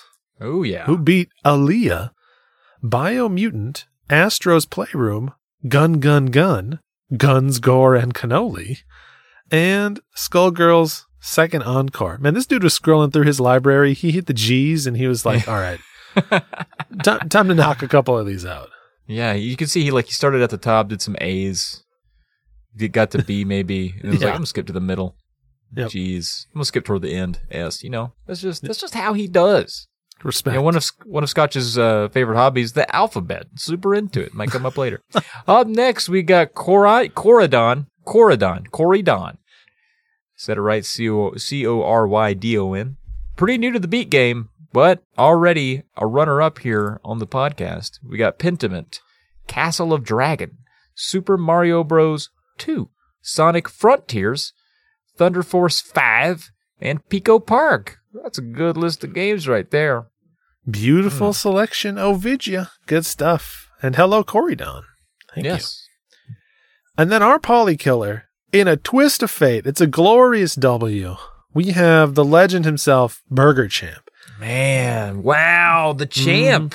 The boss. I got to give it up to Burger Champ because he's pulling this W basically because he played wingman to a whole bunch of people. He was everyone's player too, and it just kind of worked out in his favor that he ended up knocking out tons of games by being, let's face it, the best bro around. He broed it up.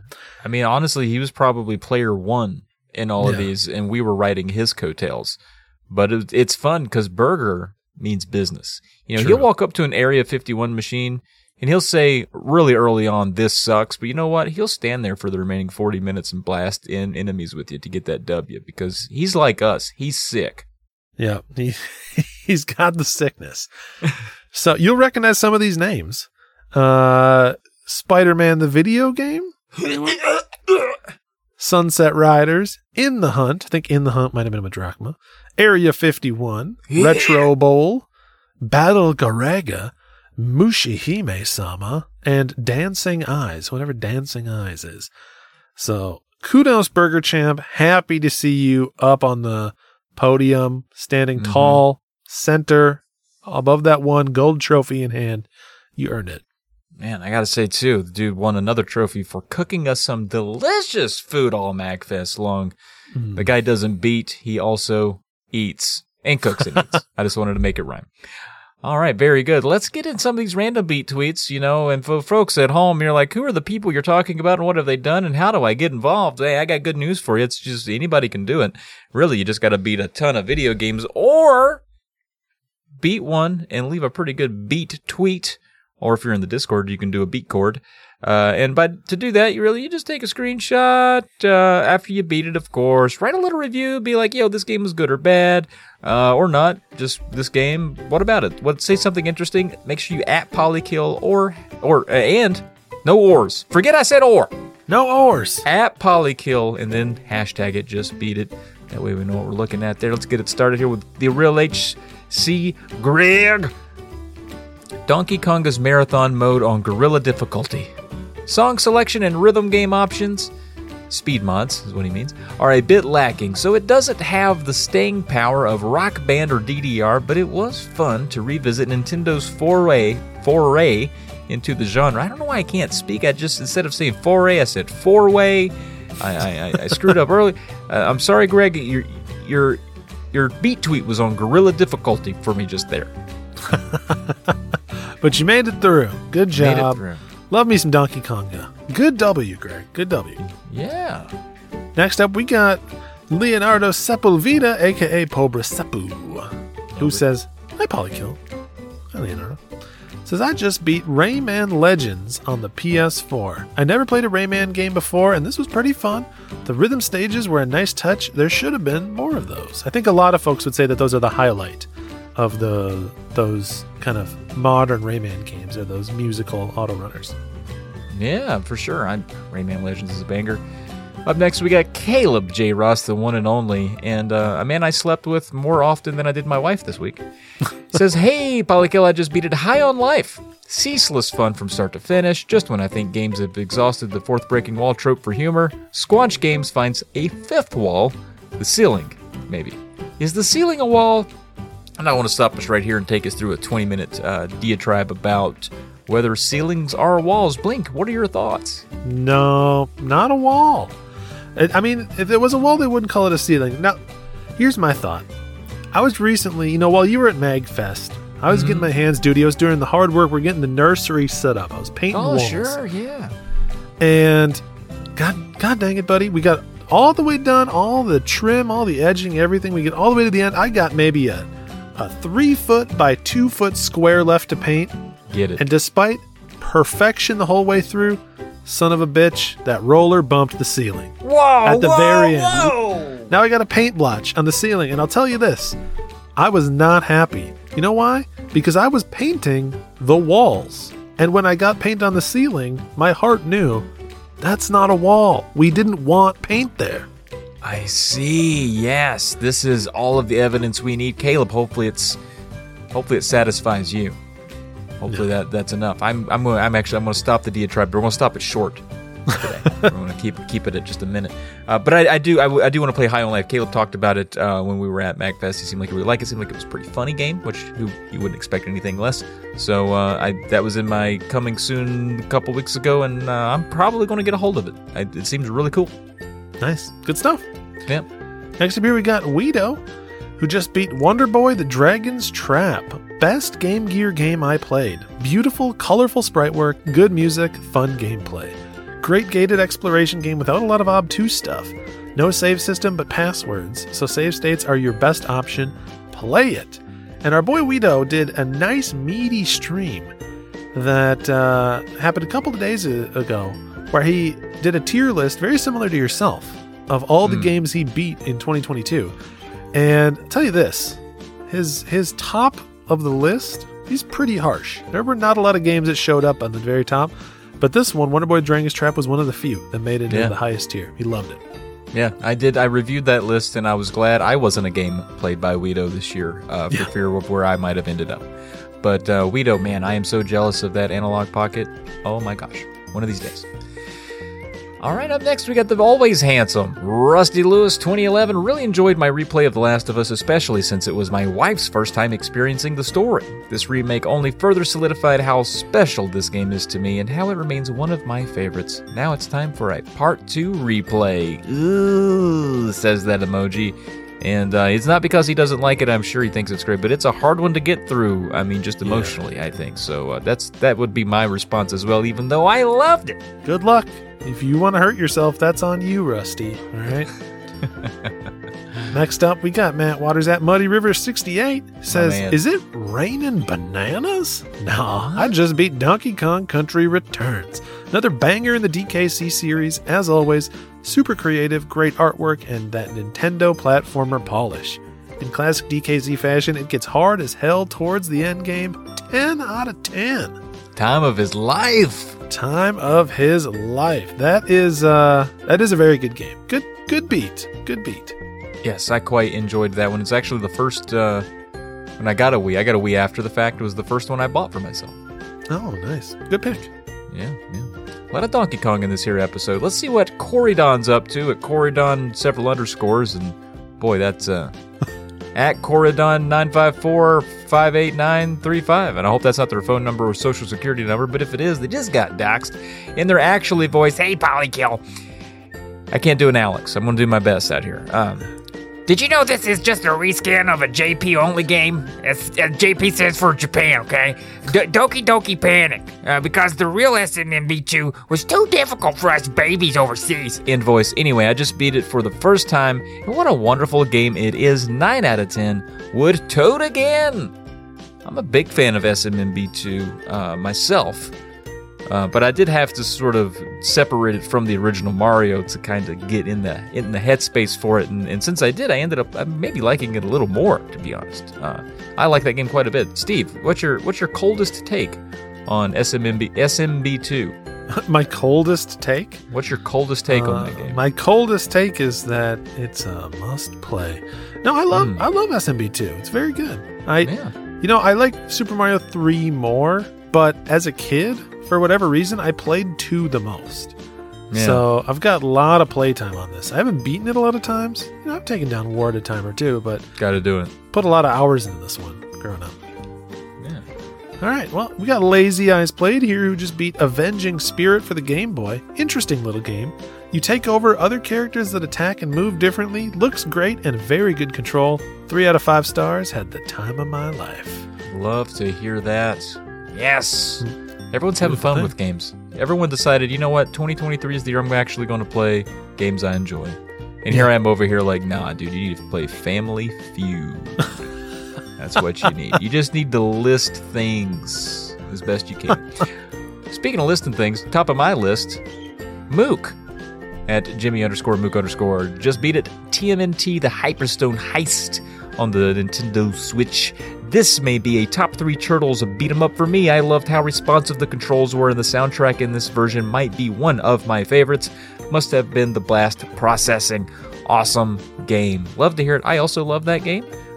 Shout out to Mook, who missed his flight this morning, and hopefully will make it home before the next round of holidays. A little bit of sleeping in. I wouldn't say he had too much fun. I think he just was really enjoying sleeping. That's just what happened there. Just it happens. I get that. Well, I'm rooting for you, Mook. Hopefully you're not listening to this episode from the airport. Well, you know what I think happened? I think maybe he missed his flight on purpose so you get a little bit more Switch time in, because I heard he had a 5-hour layover in Houston. So play a little bit more video games without the kiddos around. I know what he's up to.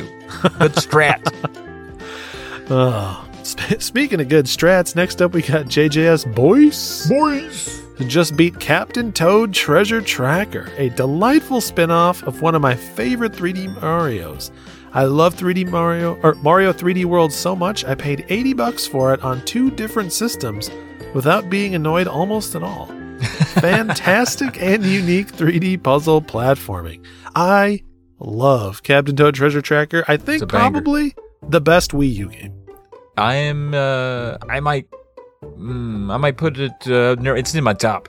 You have me thinking of Zombie U and Bayonetta 2 and some other games I played, but it's good. That's a good one. Yeah. Dylan Charles. I know this guy. Is at D Charles. Just beat it. Aperture Desk Job. It finally seemed time to play and beat this charming little tech demo that Valve created as a way to show off some of the features of the Steam Deck. It's cute, quirky, and funny. Also short. Very short. Happy New Year. And Happy New Year to you too, Dylan. Way to get it kicked off just right with some good stuff. Yeah. Nice quick game. There's a tip for all you Polykill aspirationals, okay? Yeah. Nice and easy. You got to own a Steam Deck, though, so, there's a cost of entry. $800 or so to play a quick game. Yeah, get a job, and then get a Steam Deck. Next up here, we've got Video Games and Collectibles, a.k.a. AC Decepticon. Yeah, I got that one right. I didn't mispronounce it this time. Let's go, baby. I mean, it does lend itself to saying deception, and I even know what it is. I don't want to even know how many times I've accidentally said AC Deception on the podcast, and he's been kind enough to never correct me, and I just didn't know I did it. Yeah. So, well, Joe's a solid dude. A Decepticon says Canada Post should have all their employees play this game to learn how to deliver packages properly. Hard to describe the journey, and you don't need to put this many hours into it, but everything is explained in the end. Loved it. And that is Death Stranding for those that can't see the very tiny pictures in this tweet pasted into our sheet. Death Stranding. Yes, for sure, man. I'm glad. I'm going to take a good hard look at these end screens because I don't know if I'll ever see them again. Joe beat me to it. I think we started around the same time, and he just took it all the way. He delivered where I did not. It's true. Which, that's just how it goes sometimes. Up next, we got AG Rowe at A_G_Rowe. People love underscores, and I'm a fan of them too. Good job, everyone. Just beat it. God of War Ragnarok. This game had me smiling ear to ear the whole time. So much fun. The constant subtle and sometimes unsubtle throwbacks to the old games were really great. Loved this game. I'll chalk that one up as a hot take about that one. Whew. First person ever to think, good game, this God of War. Yeah, no, I'm glad people are loving it. People are playing it. AG Rowe on the right side of history, it seems. Too true. Good dude all around. Yeah, for Speaking of good dudes all around, round 2 gaming. So round, so two, so gaming. First Just Beat It of the year, and, knowing Dean, it's not the last Just Beat It of the year. No. Says, as expected, I really enjoyed Crisis Core Reunion. While the PSP-era game design and exaggerated dialogue was a jarring contrast to the gorgeous visuals and superb voice actors, this is the definitive way to experience the game. Gotta get around to this one. I played it on PSP, but I would like to revisit it. Yeah, I'm seeing they're clocked in at just a full bag of 54.7 hours. Dang, you already, that made you yawn. You were like, oh, that's a long, good Lord, who has the time? So true. Man, you're over there yawning like you went to MagFest for 40. What were you doing? Just living my life, buddy. Just living my life. You paint a couple walls, you get tuckered out. Jeez, That's so true. All right. Well, up next here, we got Banana. Good friend Banana, who's at MagFest with us as well at Banana. You do your own math. Death's Door. I loved it and I hated it. Some of the boss fights were difficult yet rewarding. Others just frustrating. Between them, it hit surprising emotional notes. Bow your head in remembrance. Pay your last respects. And hopefully that is in reference to the game and not a threat toward me and Steve. Yeah, that's ominous if it is not a reference to something. So we're going to have to assume. Yeah, good job. I've heard mixed things about that game, and which means I'll probably play it.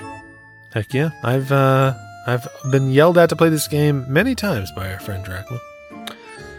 Next up, we got For Real Fan at Mark Martin Fan 5, who says, first game and first platinum for 2023. Hoa was a beautiful experience. Solid indie game. 8 out of 10. It's a fun game. Very beautiful. Very, very pretty. Dude, I am also a Mark Martin fan. Heck yeah, go 6, go Valvoline. That's where I'm at. Dude, NASCAR. Heck yeah. Love it. For Real Fan. Good job. Up next, we got VR45. You Are Being Followed, which is the name of the game. Again, not a threat towards Steve and I. You Are Being Followed was on the PSVR. Was the first game I beat on New Year's Day. It's a free game that I would recommend headphones and being alone for to get the most enjoyment out of. It's a walking simulator giving you the experience of seeing with your ears. Now, Steve, you can't see with your ears. What are you, a bat? Can't trick me. I know better than that. Don't have ear balls, you got eyeballs. Nice try, Vyar. You pranked us on the beat tweet. You won't get another one by us. Next up here, we got Scotch and Hobby Scooch and Hoobles. Says, just beat Astro's Playroom. It's a great 3D platformer and tech demo on the PS5. This game is so much better than it has any right to be, an absolute joy with so many references to PlayStation games across the generations. A must-play for PS5 owners and your first PS5 beat. Yes, Scotch got his shiny new PS5 recently. Nice. Happy for our boy Hoobles. He's been enjoying it, and I agree. This is a great pack-in, comes pre-installed, and I think kind of the perfect, this is the perfect, you take your brand new shiny system out of the box, plug her in, you just want 2-3 hours of fun. It goes down so smooth. It's such a treat. It's so full of nostalgia and celebration of all the previous generations of PlayStation consoles and stuff. It's a very special game. Very good. Yeah, it seems like the perfect launch title. So Merry Christmas over there, Scotch and Hobbies. Enjoy. And now up next we got Matt Kuo. I said that like I sent that to him. I did not send the man a PS5. That's his own. But I hope that I assume he got it for Christmas, and I hope he enjoys it. Up next, Matt Kuo at Matt Kuo Twitch. Starting the year strong by beating Xenoblade Chronicles Definitive Edition. What an excellent game. It is so much better than I thought it would be. A must play for any RPG fan. It took me a little shy of 60 hours to complete, but worth every minute. You played That's this so one? many minutes. 60 hours, 60 minutes. We're talking 3,600 minutes. He says it's worth every single one of those. That's a lot. I have not played it, nor do I own it. 60 hours scares me away from it. Oh, it's phenomenal. Very, very good. I mean, you got to be in the mood for 60 hours of fun, but it is an excellent game. Good one, Matt. Good to know. Next up here, he's gotten so many shout-outs this episode. Do you think that he was paying us? It's Captain Drachma. I mean, he is. Yeah, but now you'd think it. I mean, it's full circle, baby. It says, hey, Polykill, Burger Champ and I just beat it Sunset Riders. Fun side-scrolling shooter set in the Wild West. I felt a weird affinity for this game. Not sure why. Could it be the boots? I think he's got a pair of Sunset boots on. All right. Heck yeah, dude. Heck yeah. I owned the and I've played and enjoyed the Super Nintendo version of this. Never played the original arcade version. No. I'll have to do that sometime. Next MacFest, somebody please beat it with me. All right, last but not least here, and we've covered him once already. You know him, Vyar45, sharing a little bit of information here. Polykill on the Google Podcast is an unobjectionable podcast, average topics, okay standard humor.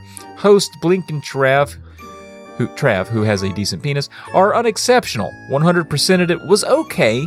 Patreon DLC was mediocre, thus adequate. 10 out of 10. P.S. Trav's dong is just okay. And this is just layered in compliments. I got to thank you, Vyar, for this review, and I hope others follow suit and do these similar reviews on a podcast app of their choice. Once again, we are unobjectionable and standard, which I think are great.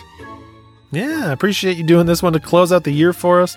Vyar also put a sheet together that showed all the Polykillers over the ages, I think. So. Yes. He's been doing a lot of stat tracking for the network's podcasts. Big shout out to Vyar. It's a part of our internal wiki that we're building for good funsies. It's just taking a while to get off the ground because I'll tell you out there, folks, if you want to build a wiki, don't just find the cheapest wiki site. You're going to want to aim for quality. We've had some setbacks, but no, that is really cool, and I do want to thank Vyar, legitimately, jokes aside, for everything he does for the network with the archiving and the cataloging. It's super cool. All right, so that's what other people beat, Steve. You know, it's not just us around here, and that's great. Otherwise, it'd feel lonely and sad. So we thank everyone for participating in that. But, you know, we got things to talk about because this is the end of the first episode of the year. And what does that mean, Steve? Goals time, baby. Goals time, baby. That's right. We got things that we want to tell ourselves by the end of the year. We better fucking do it, you know?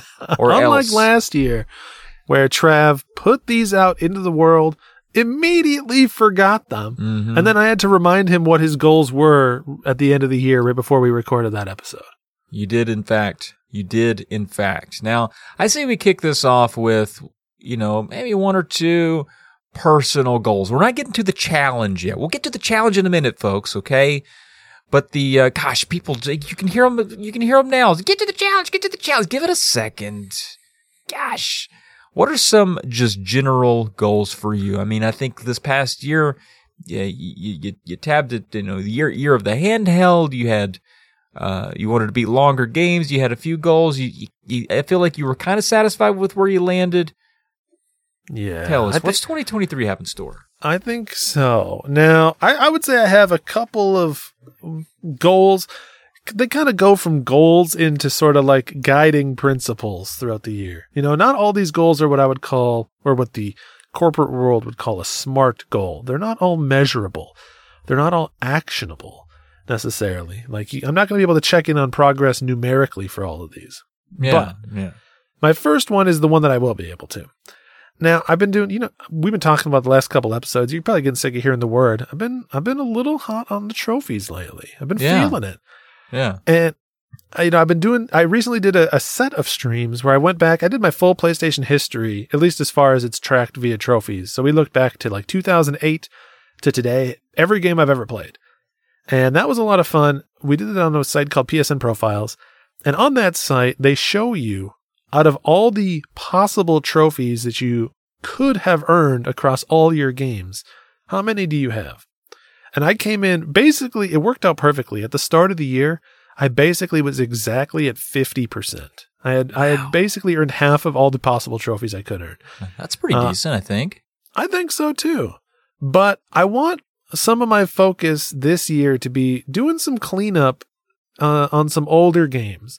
Going back and revisiting some of those games and kind of finishing the last little bit, knocking out the trophies I never got. So I want to see that completion go from 50% up to 60% by the end of the year. That's honestly, that doesn't sound like a lot. You're like, oh, you're moving the needle by 10%, but that's actually a pretty hefty chunk. That might be a slightly overambitious goal, but I'd like to see how close to it I can get. So just doing some visiting, going back to some old favorites, giving them a little more time, a little bit more love. Going out of my way a little bit more in the stuff that I play to see some of the side optional objectives and things. Try and get that up to 60% completion for my trophies. Interesting. Really hitting the stat card there. You're looking at the stats. Want to up your stats. That's good. That is good. And that is interesting that it measures it that way. I think without that would be really hard to quantify. So yeah, I think, this one's going to be a weird year because, at the beginning of April, all things according to plan, the kid's going to be arriving. And I don't know exactly what the game time will look like or how it'll work, but whether or not I have time to sit down and play like long story focused stuff, we'll see. But I feel like I can always pop in and work on a trophy here and there. It's sort of like a pop in, pop out mentality that will work for whatever my schedule looks like at the time. So I think it'll slot nicely into that time frame where my sleep schedule and whatnot is a little bit borked. Borked. You don't ever want it to be borked, folks. Keep that sleep schedule unborked.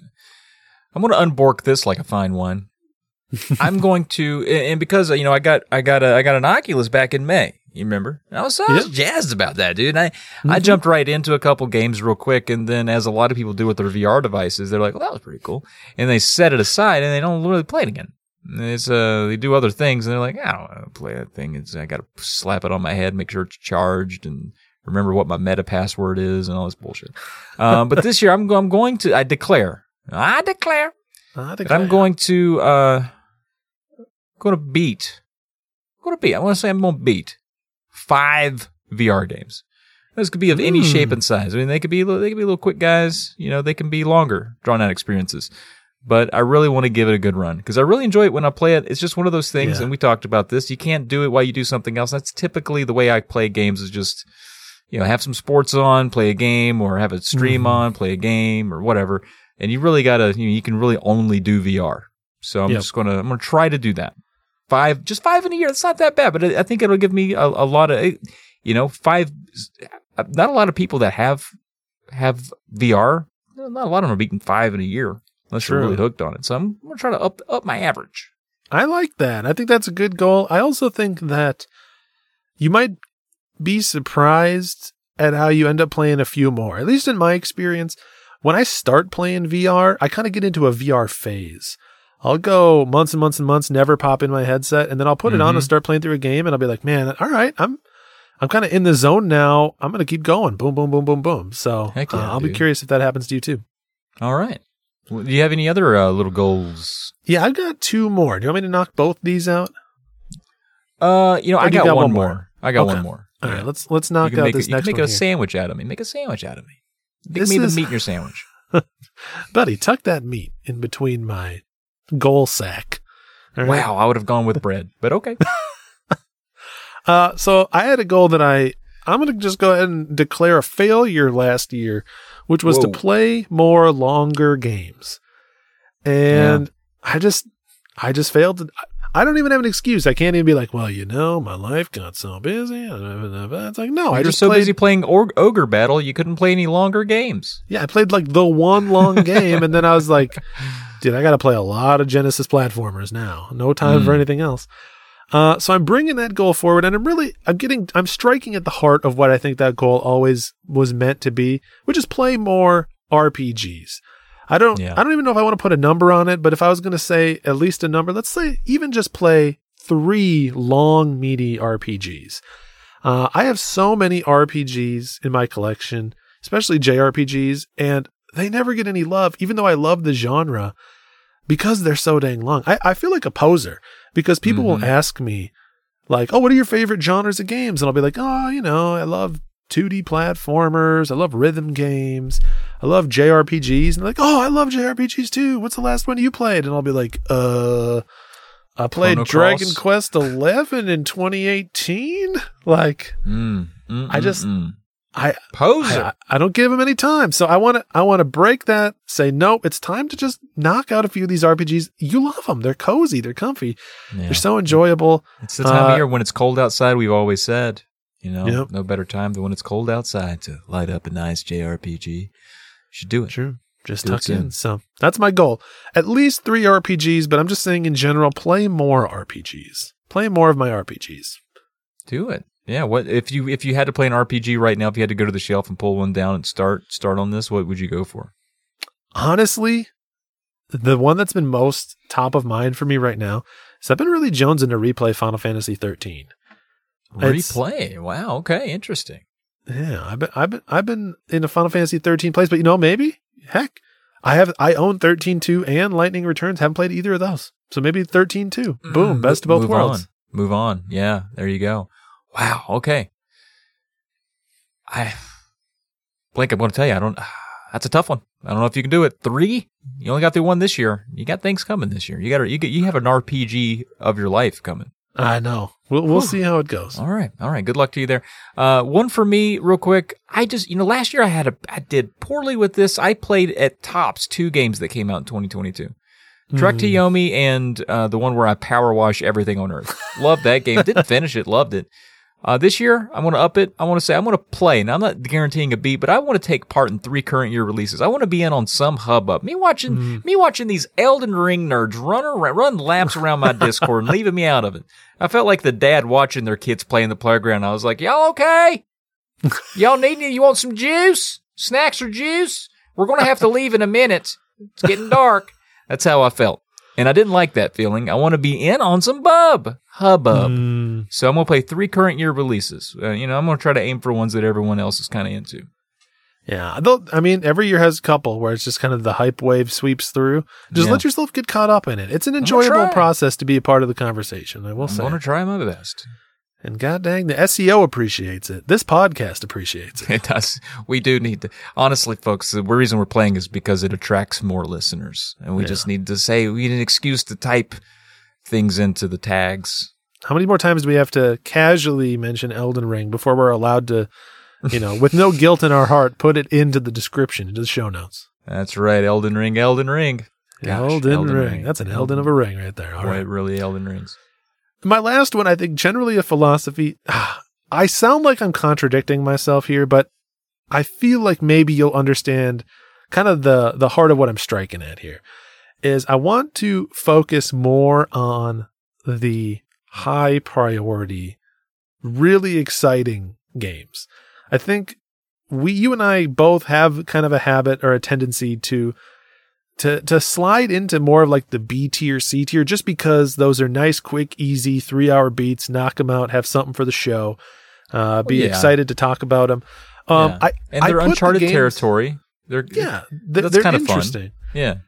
There are games that I like almost put on a pedestal where I'm like, I know I'm going to really like this game, or I'm really excited about this game, but I'm always like waiting for the right time. Like, nah, this isn't the perfect time for that. I'm going to go over here and play Family Feud. You know, right. I'm going to go over here and play Katamari Forever on the Vita or something random.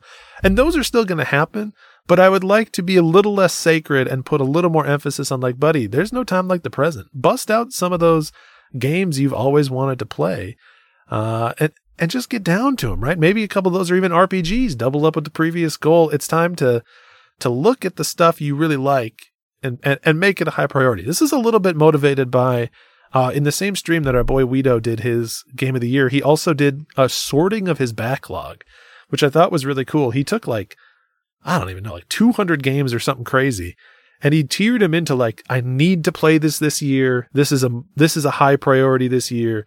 This is if I have time for it. And this is realistically, I want to play this, but I already know I'm not going to have time for it this year. And I was like, that's a good idea. Yeah, I'm not going to go to that extent because I need to keep things fluid. I don't know what I'm going to be in the mood for at the time. But the idea of being like, it's time to prioritize some big stuff in the backlog. I'd like to do that, and we'll still mix in that jank, buddy. I love me. Jank. Yeah. I was like, please tell me you're not sending me a John Deere. You're not sending me a letter. No, the jank doesn't go anywhere. That is rooted deep in my heart, and I'm happy to have it living as a parasite wrapped around me. But when I'm not playing jank, going after that, good. Yeah, I understand that. And I think too, what happens between two, we brought this up. We tend to play with some level of distraction, kind of embedded. Like we tend to. A lot of the janky games are kind of things that we pair with other things. And I know I got to focus on those good games. And I'm like, well, I know I was kind of want to watch a YouTube video too, so I'll just play this shitty game. Yep. And that's the trap. So I'm gonna glob on to your thing there and say I'm gonna try to focus a little bit more on the games that I am playing. That's a good one. Yeah. Do a little less multitasking. Yeah. Even though multitasking. Usually it's distracting me more than I realize. I think I've come to learn in many areas, playing games, working, whatever. You think you're doing a good job multitasking, and then when you really look back and you're like, I think I'm just doing a bad job at two different things. True that. I do kind of like having a stream up, so I kind of feel like I got company, even though I'm not really paying attention to it. Oh yeah, it depends on the game for me, but yeah, I agree. Even just having a YouTube video up, there's certain types of games pair well with that. Really, you're right. Absolutely. Family Feud, you got to focus. I couldn't do shit but just look at Family Feud, so it is different. Same for Home Alone. Gosh, I've led a rough 2 weeks. Well, I think it's time we cover the big challenge. All right, so I think we should acknowledge for everyone out there who participated in last year's challenge and even the year before at the every system challenge. It's awesome. It's really cool to see other people participate in those, and hopefully you found that by doing those, especially with everybody else, that you've ended up playing some games that maybe you wouldn't. In not just that, but you found some enjoyment in finding some games that you had to fit into a box, and you walked away being like, man, I wouldn't have played that, but that was awesome, because that happened to me a ton. Bad Boys 2, pretty decent. So. This year, Blink and I, and what's funny is I think we had this idea like in March of last year, because we were like, what do we want to do going forward? These seem to be like, people seem to like these, and they're really good for us personally. What can we come up with? And we thought. We're like, what is something that a lot of people know inside and out, that will make it even for everyone? Again, we had the age thing. People are different. People are just different ages. It just turns That's crazy. Out. Yeah, I was thinking I thought we were all 36. No. And it wasn't until a lot of people got upset that I was like, some people are ever so slightly older, like upwards of 38, 39. So this year, now, but I don't know, like I'm nervous to bring it up. I'm afraid people are going to be upset. But I just really hope people know the alphabet. That's the biggest thing here. Do you think people got it? I think if you're out there and you're sweating a little because you don't know your alphabet, I think you have time to learn. I think you have time to learn. And we're going to ask that you do learn it because it is going to be important. It's going to help you a lot on a lot of those visual novel games on the Vita if you learn that. So to review, that's going to be A, B. I'm not going to do the whole alphabet. But in addition to the whole alphabet, so we're going to be beating a game for every letter of the alphabet. Now, if you're like, well, this game is called A something or the something, what do I count it as? Completely up to you. Again, we're not the police. It's just a way to get you to play some different games. Okay? Do whatever you want. But we're doing all the letters of the alphabet. That's right. Even Z, even Q. And also numbers. So a game that starts with a number. There's no shortage of those, believe it or not. Or if you're like, well, I don't want one that starts with a number, it could just have a number in it. That's fine too. Yeah. Just find a game to put there, would you? Just play a game. Yeah, give it a shot. You know what? Go play 3 Extreme on the PlayStation 1. There you go. That's right. 1080. Area 51 would even count. No one cares. Just play some games. So there you go. You got your alphabet challenge. Now that's just kind of like your easy mode, really. We're saying, because last year, we had you beating what, depending on your age, a good number of games. Depending on the number of consoles, a good number of games. Right here, we're asking everyone to beat a solid at least 27. If you count the numbers again. Yep.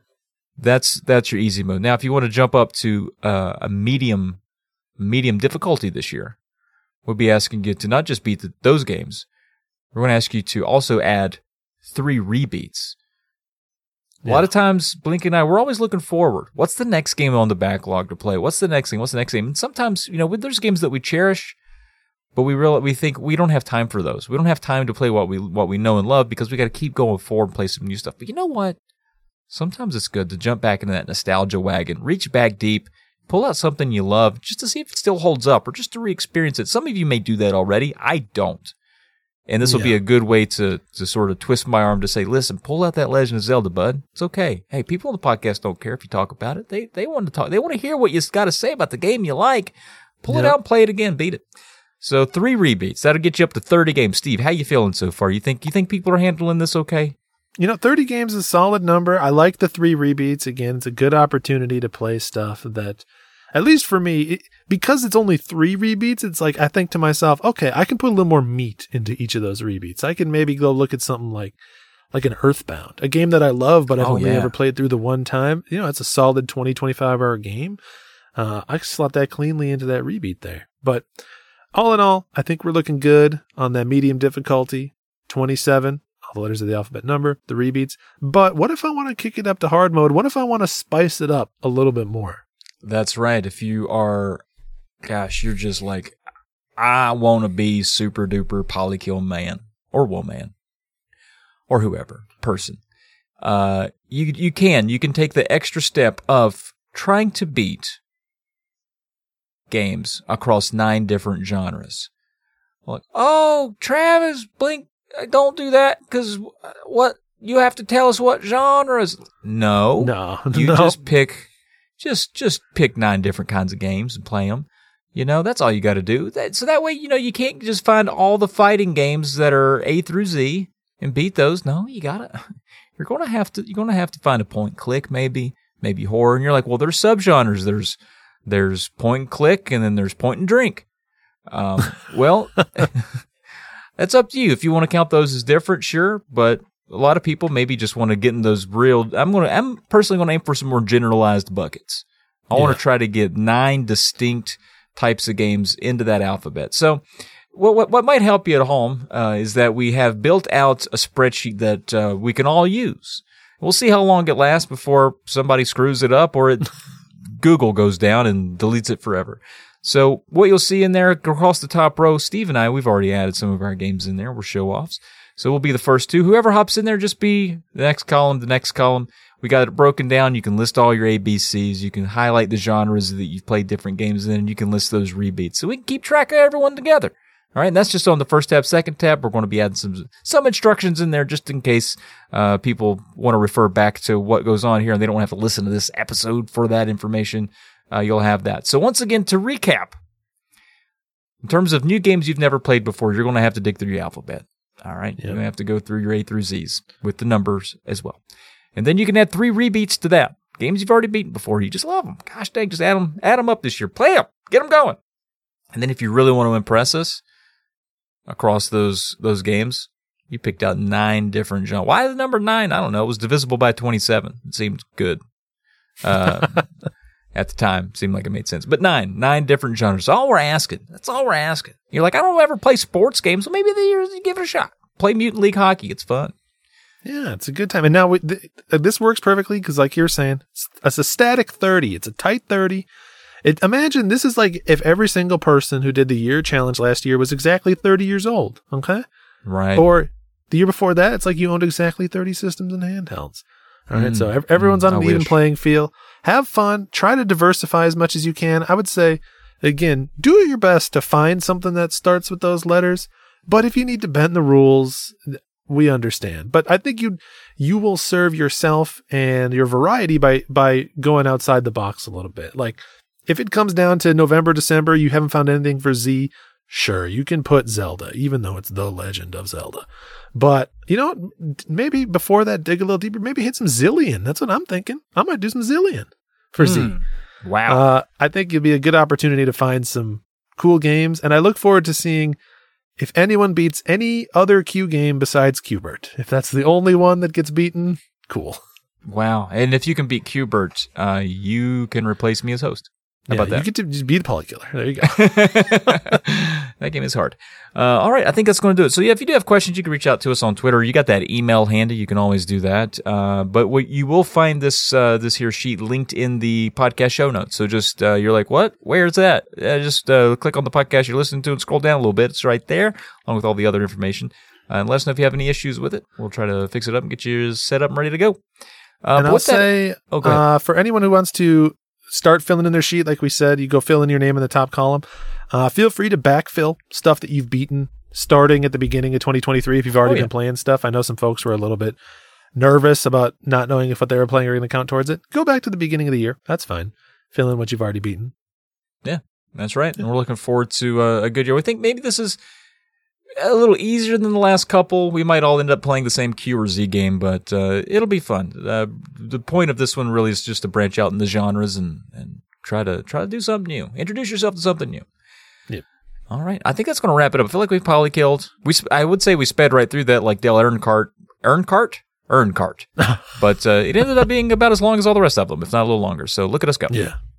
We are crushing it as always, as will everybody else when they start playing their alphabetical games. That's right. Well, until next time, you can find me on Twitter, Trav Plays Games. Steve is, of course, at Blinkum. You can find him on Mondays, Tuesdays, and Fridays. Tuesdays, Thursdays, and Fridays. Tuesdays, Thursdays. Where's Monday's not the day he's on there. It's Tuesdays, Thursdays, and Fridays. What are you playing next? What's going on over there?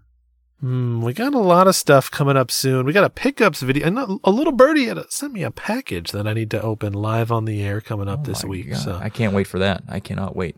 Yeah, so that'll be on Friday. Friday the 13th. If anyone wants to come hang out, we're gonna do some live pickups. Ooh, as Friday I do the every 13th. couple of months. Ooh. Oh my. Wow. Spooky dooky. All right. Well, be sure to catch that. That's at twitch.tv/Blinkum. And until next time. Peace.